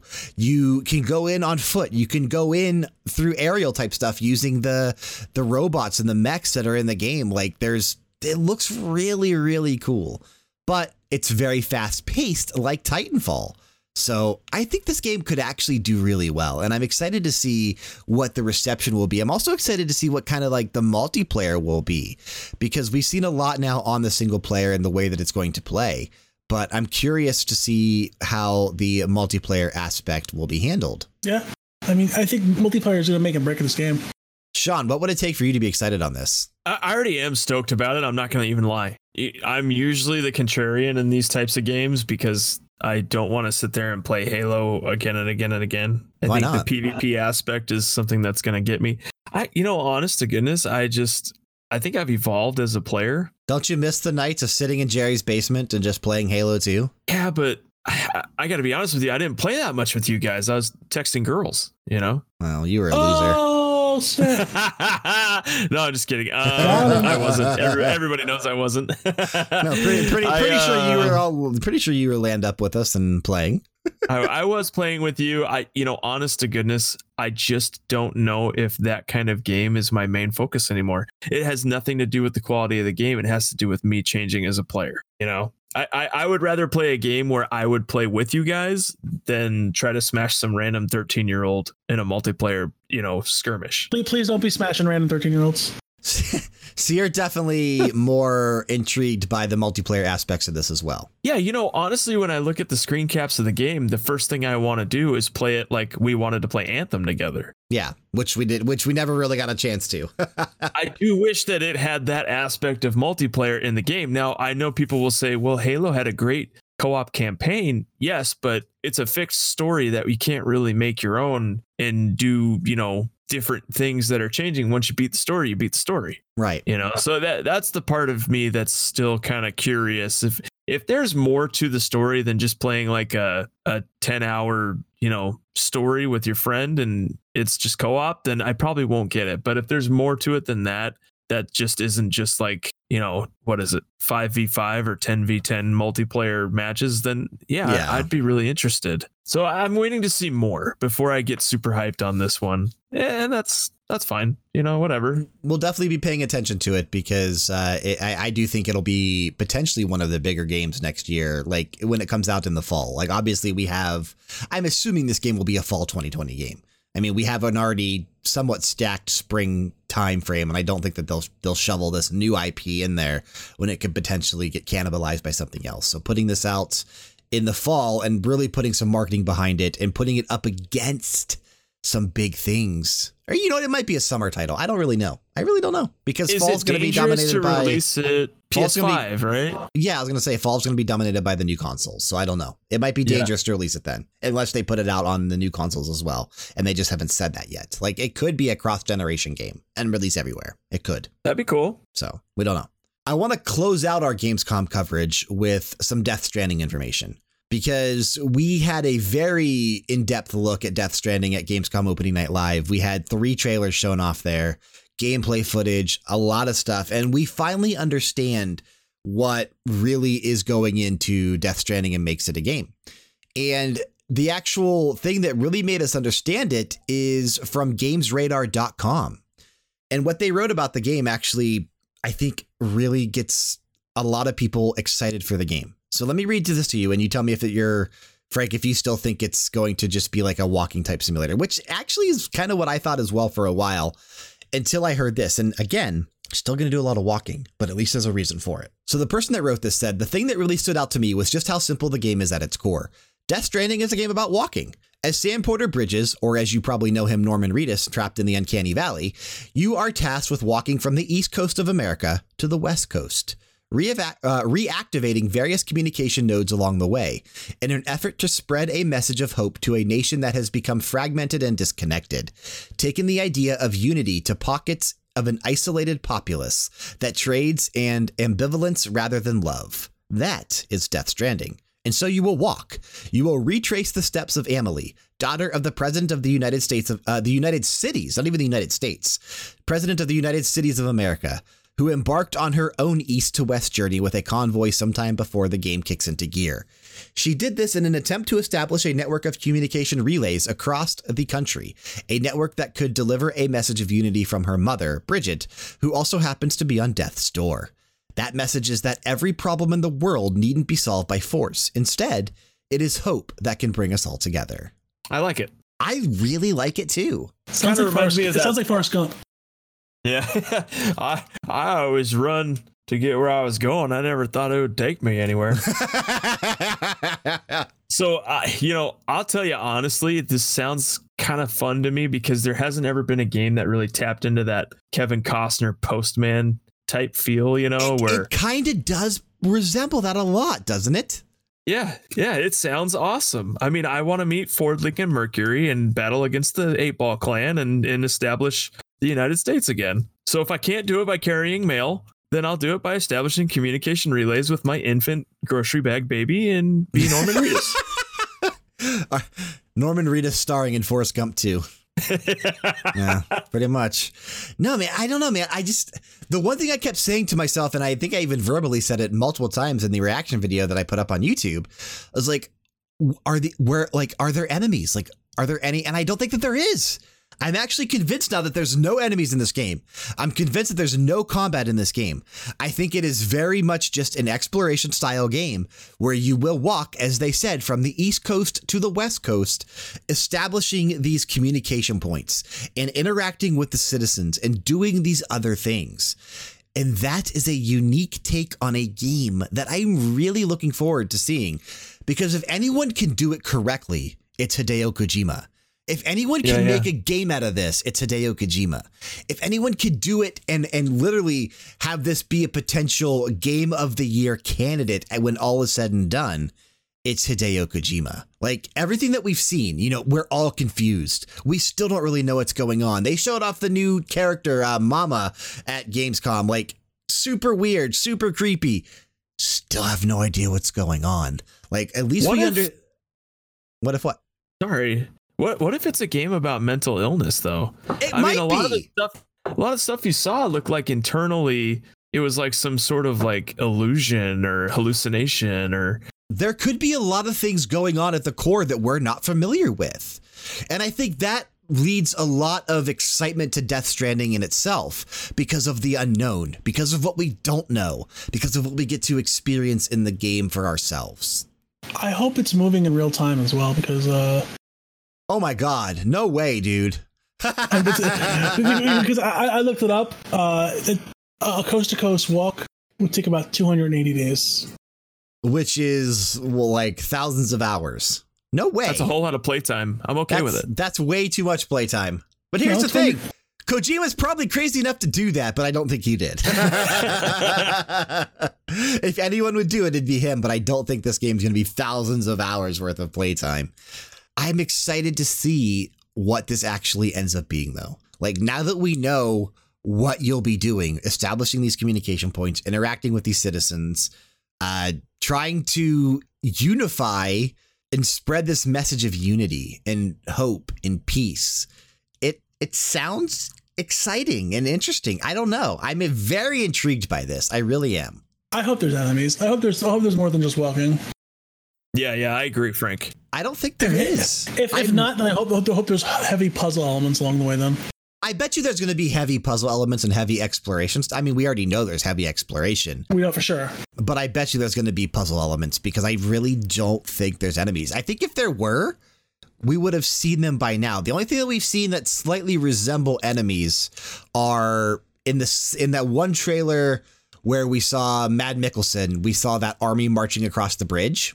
So we at least know there's an army there, that maybe that's why you're trying to spread this message of peace. But if you maybe there's stealth mechanics. Maybe if you get seen, you get shot and killed and you have to go back and start over. Maybe that's one of those types of things. Like Kojima would make a stealth game. Well, yeah, exactly. So maybe that's an Where aspect did that come of it. from? Metal Gear. No. I don't think that's what you guys are talking about. Really? Yeah, absolutely. What the hell, Sean? Come on now. Hello. There's that annoying moviegoer again. Yeah. And also in the first trailer, the shadow creatures? The mystical shadow creatures. So those are the only elements of enemies that we've potentially seen. But unless I'm wrong, I don't think we've seen him actually engage in combat with any of them yet. So it might be all stealth mechanics involved with that. I don't know. God, what if the enemies are the Heartless? It's a Kingdom Hearts game. Oh, wow. This is Kingdom Hearts 4 by Hideo The baby Kojima. in the bag is Sora. Oh my gosh. Looking forward Blew to my it, though. mind. Looking forward to it. I definitely can't wait to check out more on Death Stranding. But you know what that music means, guys? It is time for a little Kickstart My Heart. Yeah. And I know we're excited for World of Warcraft Classic. Sean, I'm pretty sure you're excited for that one, right? Yeah. It's all you've been talking about for the past couple weeks. Couldn't get you to shut That's up all about I ever it. talk about, Brian. It's annoying. I know. Couldn't get you to shut up about it. But this next one, woo! This looks good. It does look good.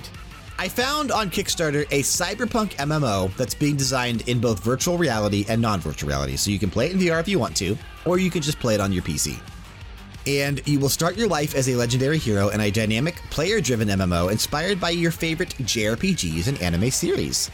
It's called... You know what this is, Brian? What is it called? What is it, Sean? The Oasis. No, it's called Zenith. Oh, okay.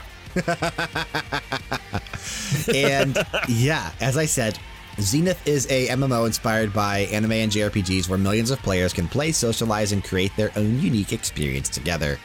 Fight, craft, explore, and live in the first cross-platform VR MMO. Forge alliances and friendships in guilds and parties, participate in epic raids and world events, or go blaze your own path. Become forever immortalized in a world that will become as important as the real one. If you don't have VR yet, as I said, you can play it on your desktop as well. Let's talk the gameplay. So the developers of the game said they grew up playing games like Final Fantasy, Chrono Trigger, and more recently Nier Automata. They love Sword Art Online, Castle in the Sky, and other classic anime. They religiously read books like Snow Crash, Ready Player One, and Rainbow's End. So they wanted to incorporate all of these aspects into the game. And I think that they've done a pretty good job doing that.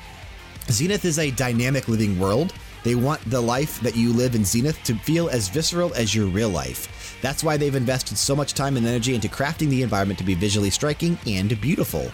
They have a lot of technology going on to this. Like, the graphics look phenomenal. I don't know if you guys are looking at the GIFs moving or like the pictures that they're showing, but the graphics for this MMO look actually incredible.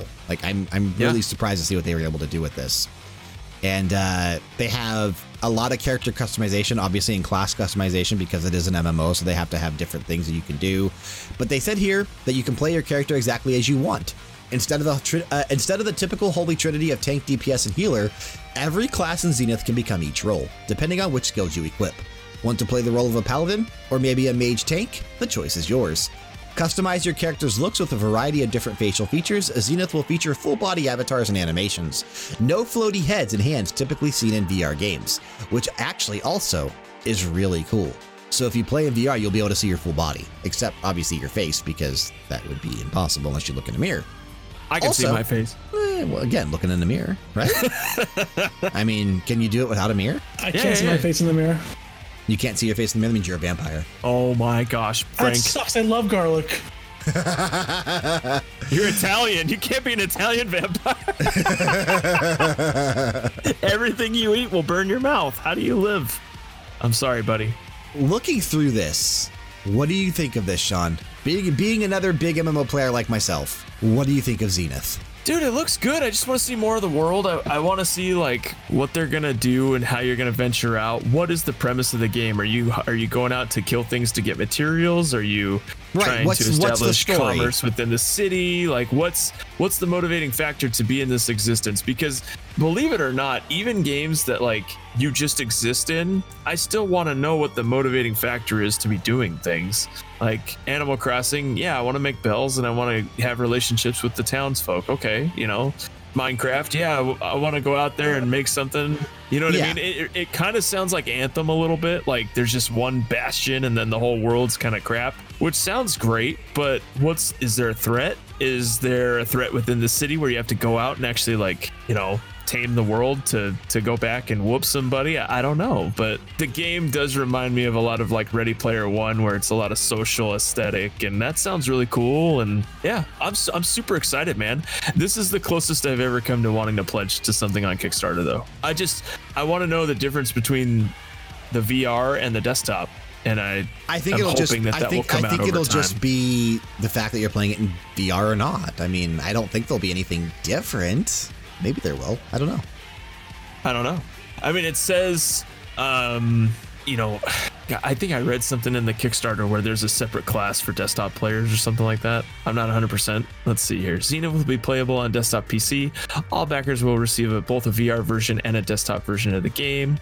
Play Zenith in the same world as your VR counterparts. The desktop gaming experience will feature a completely different play style and a different class. Okay, there you go. You're right. You're right. So, I mean, those are things that I want to see because I'm going to be a desktop player. Oh, I would be too. Because I don't own a VR headset on PC at the time. Wow, so. The early bird actually requires an NDA.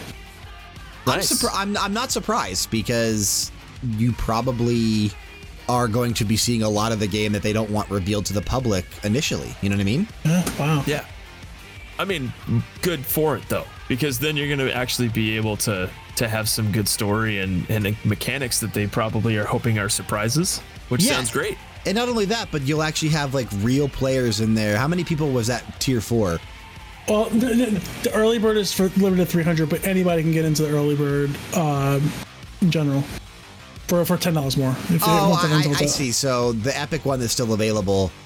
It's $80 and that'll get you anything above that. So right now we have a couple hundred people that have pledged to those tiers where you will sign an NDA. So that's a couple hundred people that they'll be able to get real feedback from that aren't developers of the game, so that they can actually, you know, help shape this and tool this into an experience that we as MMORPG players actually want to play. And for me, what I really think is cool about this, and I kind of wish I had an Oculus Rift or a Vive or some type of VR headset, they specifically mentioned Sword Art Online. Like, this is the closest we have right now to an experience like Sword Art Online, where it is this MMO that is set in virtual reality. Ever since Sword Art Online came out, I wanted to play an MMO in VR, like a VR MMORPG. This is the first one that I think that we're actually going to get close with. So by the time this is, they're saying potentially August 2020 for a release date or a release window, I would love to have a VR for my PC by that time so I could experience this in VR. Is PlayStation VR compatible with PC at all? No. Because I would probably say that's the cheapest way to get in on the VR. Oh, it's absolutely the cheapest way, but it only works on PlayStation. What is Emiko Evans doing on this? What is who? Emmy Evans. Emmy Evans is doing the vocals for the tracks that have vocals in it, just like she does for Nier Automata and a lot of the stuff that Keiji Okabe composes. Okay, because I heard the main theme, and the main theme was just instrumental, so I was like, okay. Yeah, no, I don't know that I don't know that the vocals are part of that, but that was another reason why this one appealed to me so much, because I love her vocals.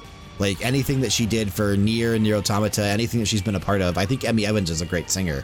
And the fact that if you listen to BG Mania, especially when we have gone in depth with Nier Automata in the past, she created the language that basically they speak in that game, like because her vocals are not in any language. It's just. I understood every word that she had to say, though. Well, it's chaos. Yeah, I can feel it in my heart. It's chaos language. It's not a real language. She literally made that up in terms of the vocals, and it was amazing. And just what she's able to do with every track that she's featured on, it brings literally shivers and goosebumps to my body. Like, I'm excited to hear what she actually does for the soundtrack. And the fact that they reached out and got her for this because they're fans of Nier and Nier Automata is also really impressive to me. Like this studio feels like Brian, the studio. I would love for her to have like an actual regular CD, and every song she had was just in her own chaos language. So like just realizing, just realize that she's just a crazy person in general. It'd be amazing, but a crazy person who can sing. Freaking beautiful, like for her to do an interview and she'd be like, freaking beautiful. Like that would be amazing. But that'd be awesome. Yeah, Kyle made a comment in Discord like that this game really looks like Brian the game, and like I said, this team really is me. Like if I was making a game, I would probably reach out to her to do vocals for tracks because I love her. I enjoy her work. I am very much inspired by Final Fantasy, Chrono Trigger, Nier, all these types of games. Like I love MMOs. I like Sword Art Online. I like animes. Like this is something that I'm very much intrigued by.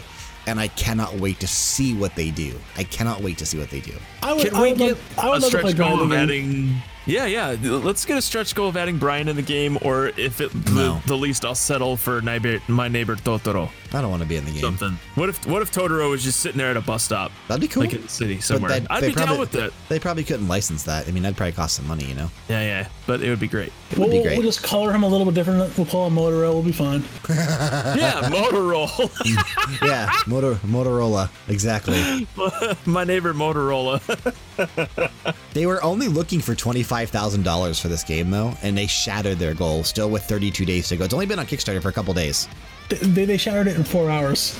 Yeah, no, so they fully funded it in 4 hours. I want to know who's funding the rest of the game. I want to know who's behind this. Because you know for a fact this game wasn't going to cost them $25,000 to make. Oh my gosh, dude! No way. This game This game is hundreds of thousands, if not millions of dollars worth of investment. So the cool thing is, though, still 32 days to go. They're sitting at $162,407 as of time of recording. They're easily going to surpass a couple 100,000. Like we're going to have to keep an eye on the stretch goals, because the stretch goals, they've already funded several of their stretch goals, including, adding more familiars, ramen, which is funny, player vendors, player housing, and transmog to the game. The next stretch goal is at 200,000. They're going to add a new playable race. And from there, who knows? Maybe we will get like PS4 versions or something like that in the future, where PlayStation VR could be supported and work. Ooh. That'd be cool. But keep an eye on it. It's called Zenith. It's on Kickstarter. Check it out. I think that we are very intrigued by this and what it could potentially be.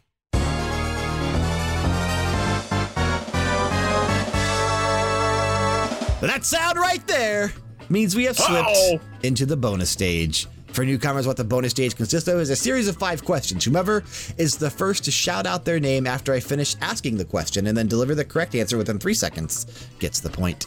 If you guess and get it wrong, the others have a chance to answer once. If everyone is incorrect, we move on. The person with the most amount of points at the end of bonus stage gets to deliver the final address before the outro. Should we just skip the questions and just give Frank the win? No, absolutely not. I mean, it's probably. I'm going to give the handicap to Sean. I'm going to let you answer first each time. Oh gosh. Okay. Oh, is that true? Right. You're going to do that? So I don't even have to wait. Like Sean just gets to go first, regardless. I'm gonna give Sean first cracks. Okay. This is my charitable week. You're a generous man, Frank. Do you want to give him any point leads or no? No, I think that's more than enough right there. Maybe like a 4-point lead. He gets 4 points, and you have to get all 5 correct to win. Kyle, I know you're listening. Make sure you play along. Make sure you play along and see if you would have won if you were here, Kyle. Question number 1. And Sean, you get to go first regardless. I don't even have to wait for you guys to shout out your name. Question number 1.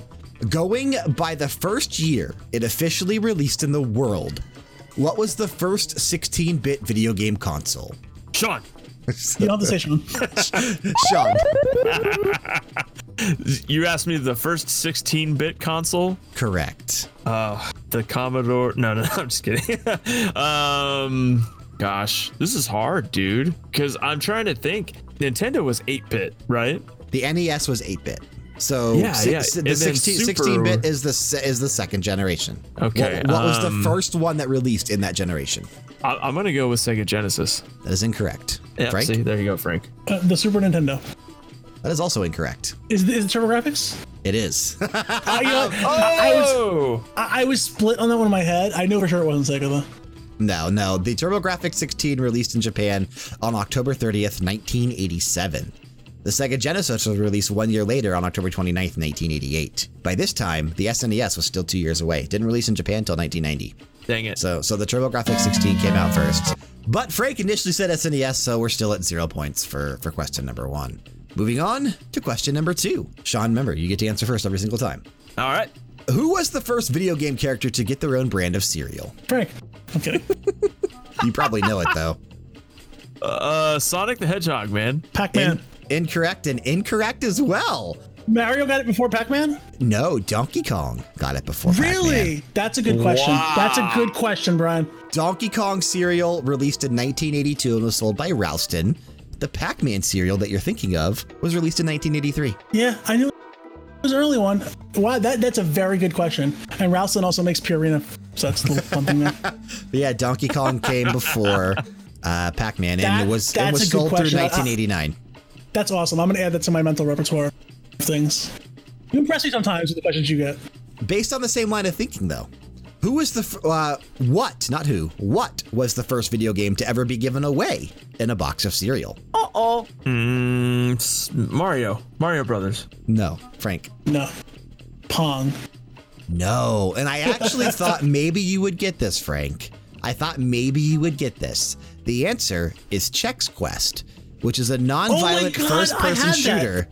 It's a non-violent first-person shooter stuffed in boxes of Chex as a promotion in 1996. It was released on PC and DOS. Awesome. But do you know why I thought you would get this? 4 days ago, the Angry Video Game Nerd did his latest video on Chex Quest. I haven't seen the video yet, but I have it in my watch later playlist. Which is where I got the question from. Well, that's awesome.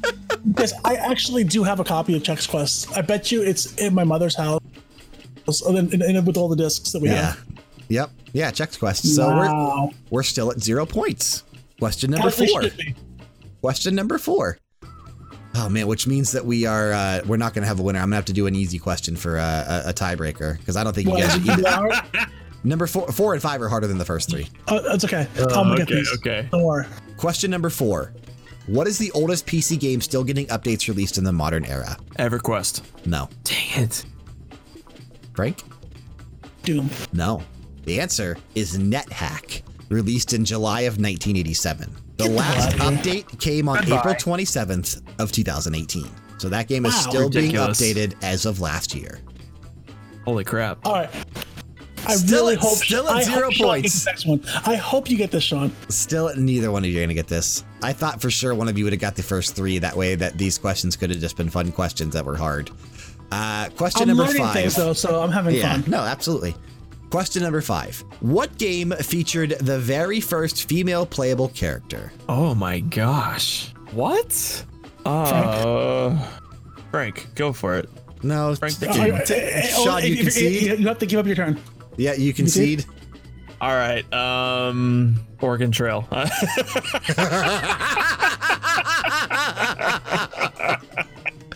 No. Miss Pac-Man? No. It was an arcade game released in 1985 by Taito called Typhoon Gal, Say what? which was a fighting game. Oh, good for her. That Typhoon Gal she's all up on it. Although, when did Miss Pac-Man come out? February 3rd, 1982. But is Frank she with a the win. female? Is she a like female? all the way? Miss Pac-Man. I mean, you know, Yes. I could call myself Miss Shanzi and throw a bow on my head. It doesn't mean that. That's because it's 2019 and everything's thrown out by the wayside. You know what? I got this from a reputable source. Frank wins. But we could just give it to Frank for Frank Miss wins, or we Pac-Man. riot. We could just give it to Frank for Miss Pac-Man because that did release before, and I mean it is technically a girl, right? I wonder if they didn't give it to Miss Pac-Man because of like the ambiguous features of Pac-Man. I looked it up just so that I wasn't taking anything here. It's not Miss Pac-Man. Miss Pac-Man is accepted as the first female protagonist, but if we want to be semantics, Ladybug was a character in 1981, the first female protagonist in a video game from Giant Bomb.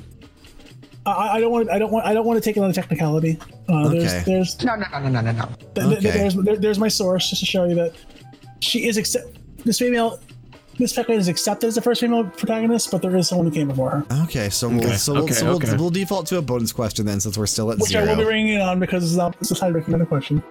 Yeah, so let me find one here. Hang on. A famous person, I guess is the only way I can describe it without giving him away, used to submit his high scores for Tetris to Nintendo Power. He wasn't able to submit it by his real name because they stopped taking his submissions.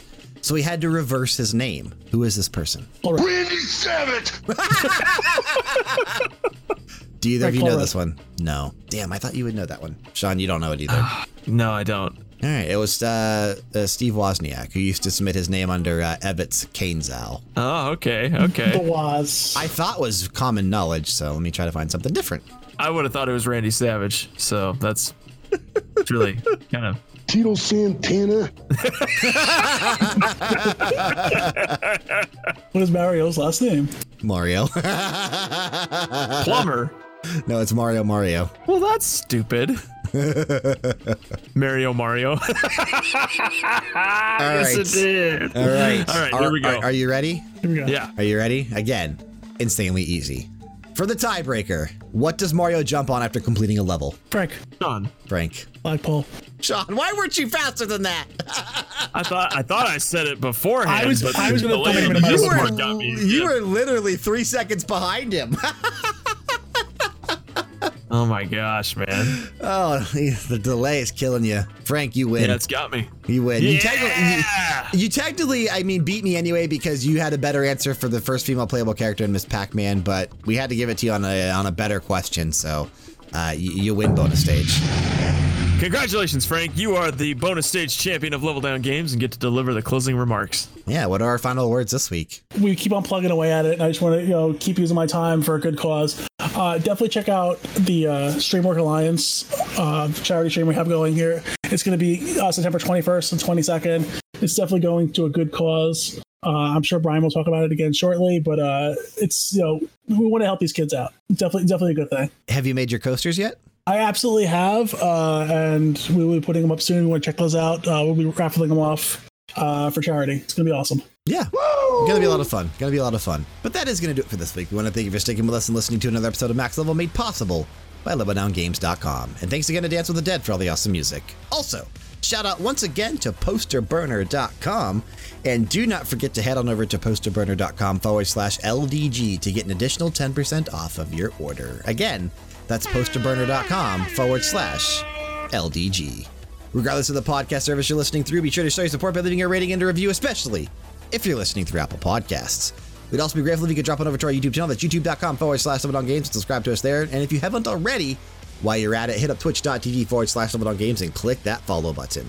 As Frank just mentioned, if you want to follow someone that is live often on twitch.tv, Bruce_Deduce. That's BRUCE_DEDEUCE. Check him out streaming a multitude of different games every Tuesday, every Thursday, and every Saturday or Sunday. And yes, please, September 21st and September 22nd, keep an eye out for his charity event. It's going to be hopefully a lot of fun for everyone involved. Multiple streamers involved. It should be fun. It's going to be huge. Huge. Stalking us on social media is perfectly acceptable. Twitter, Instagram, Facebook would be the place to do so. Check the description box for the appropriate links. Until next week, keep gaining experience until you reach Max Level!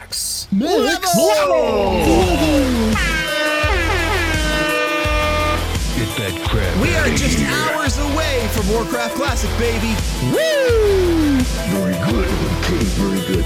Hours away. Hours away. Very competitive person, but I'll...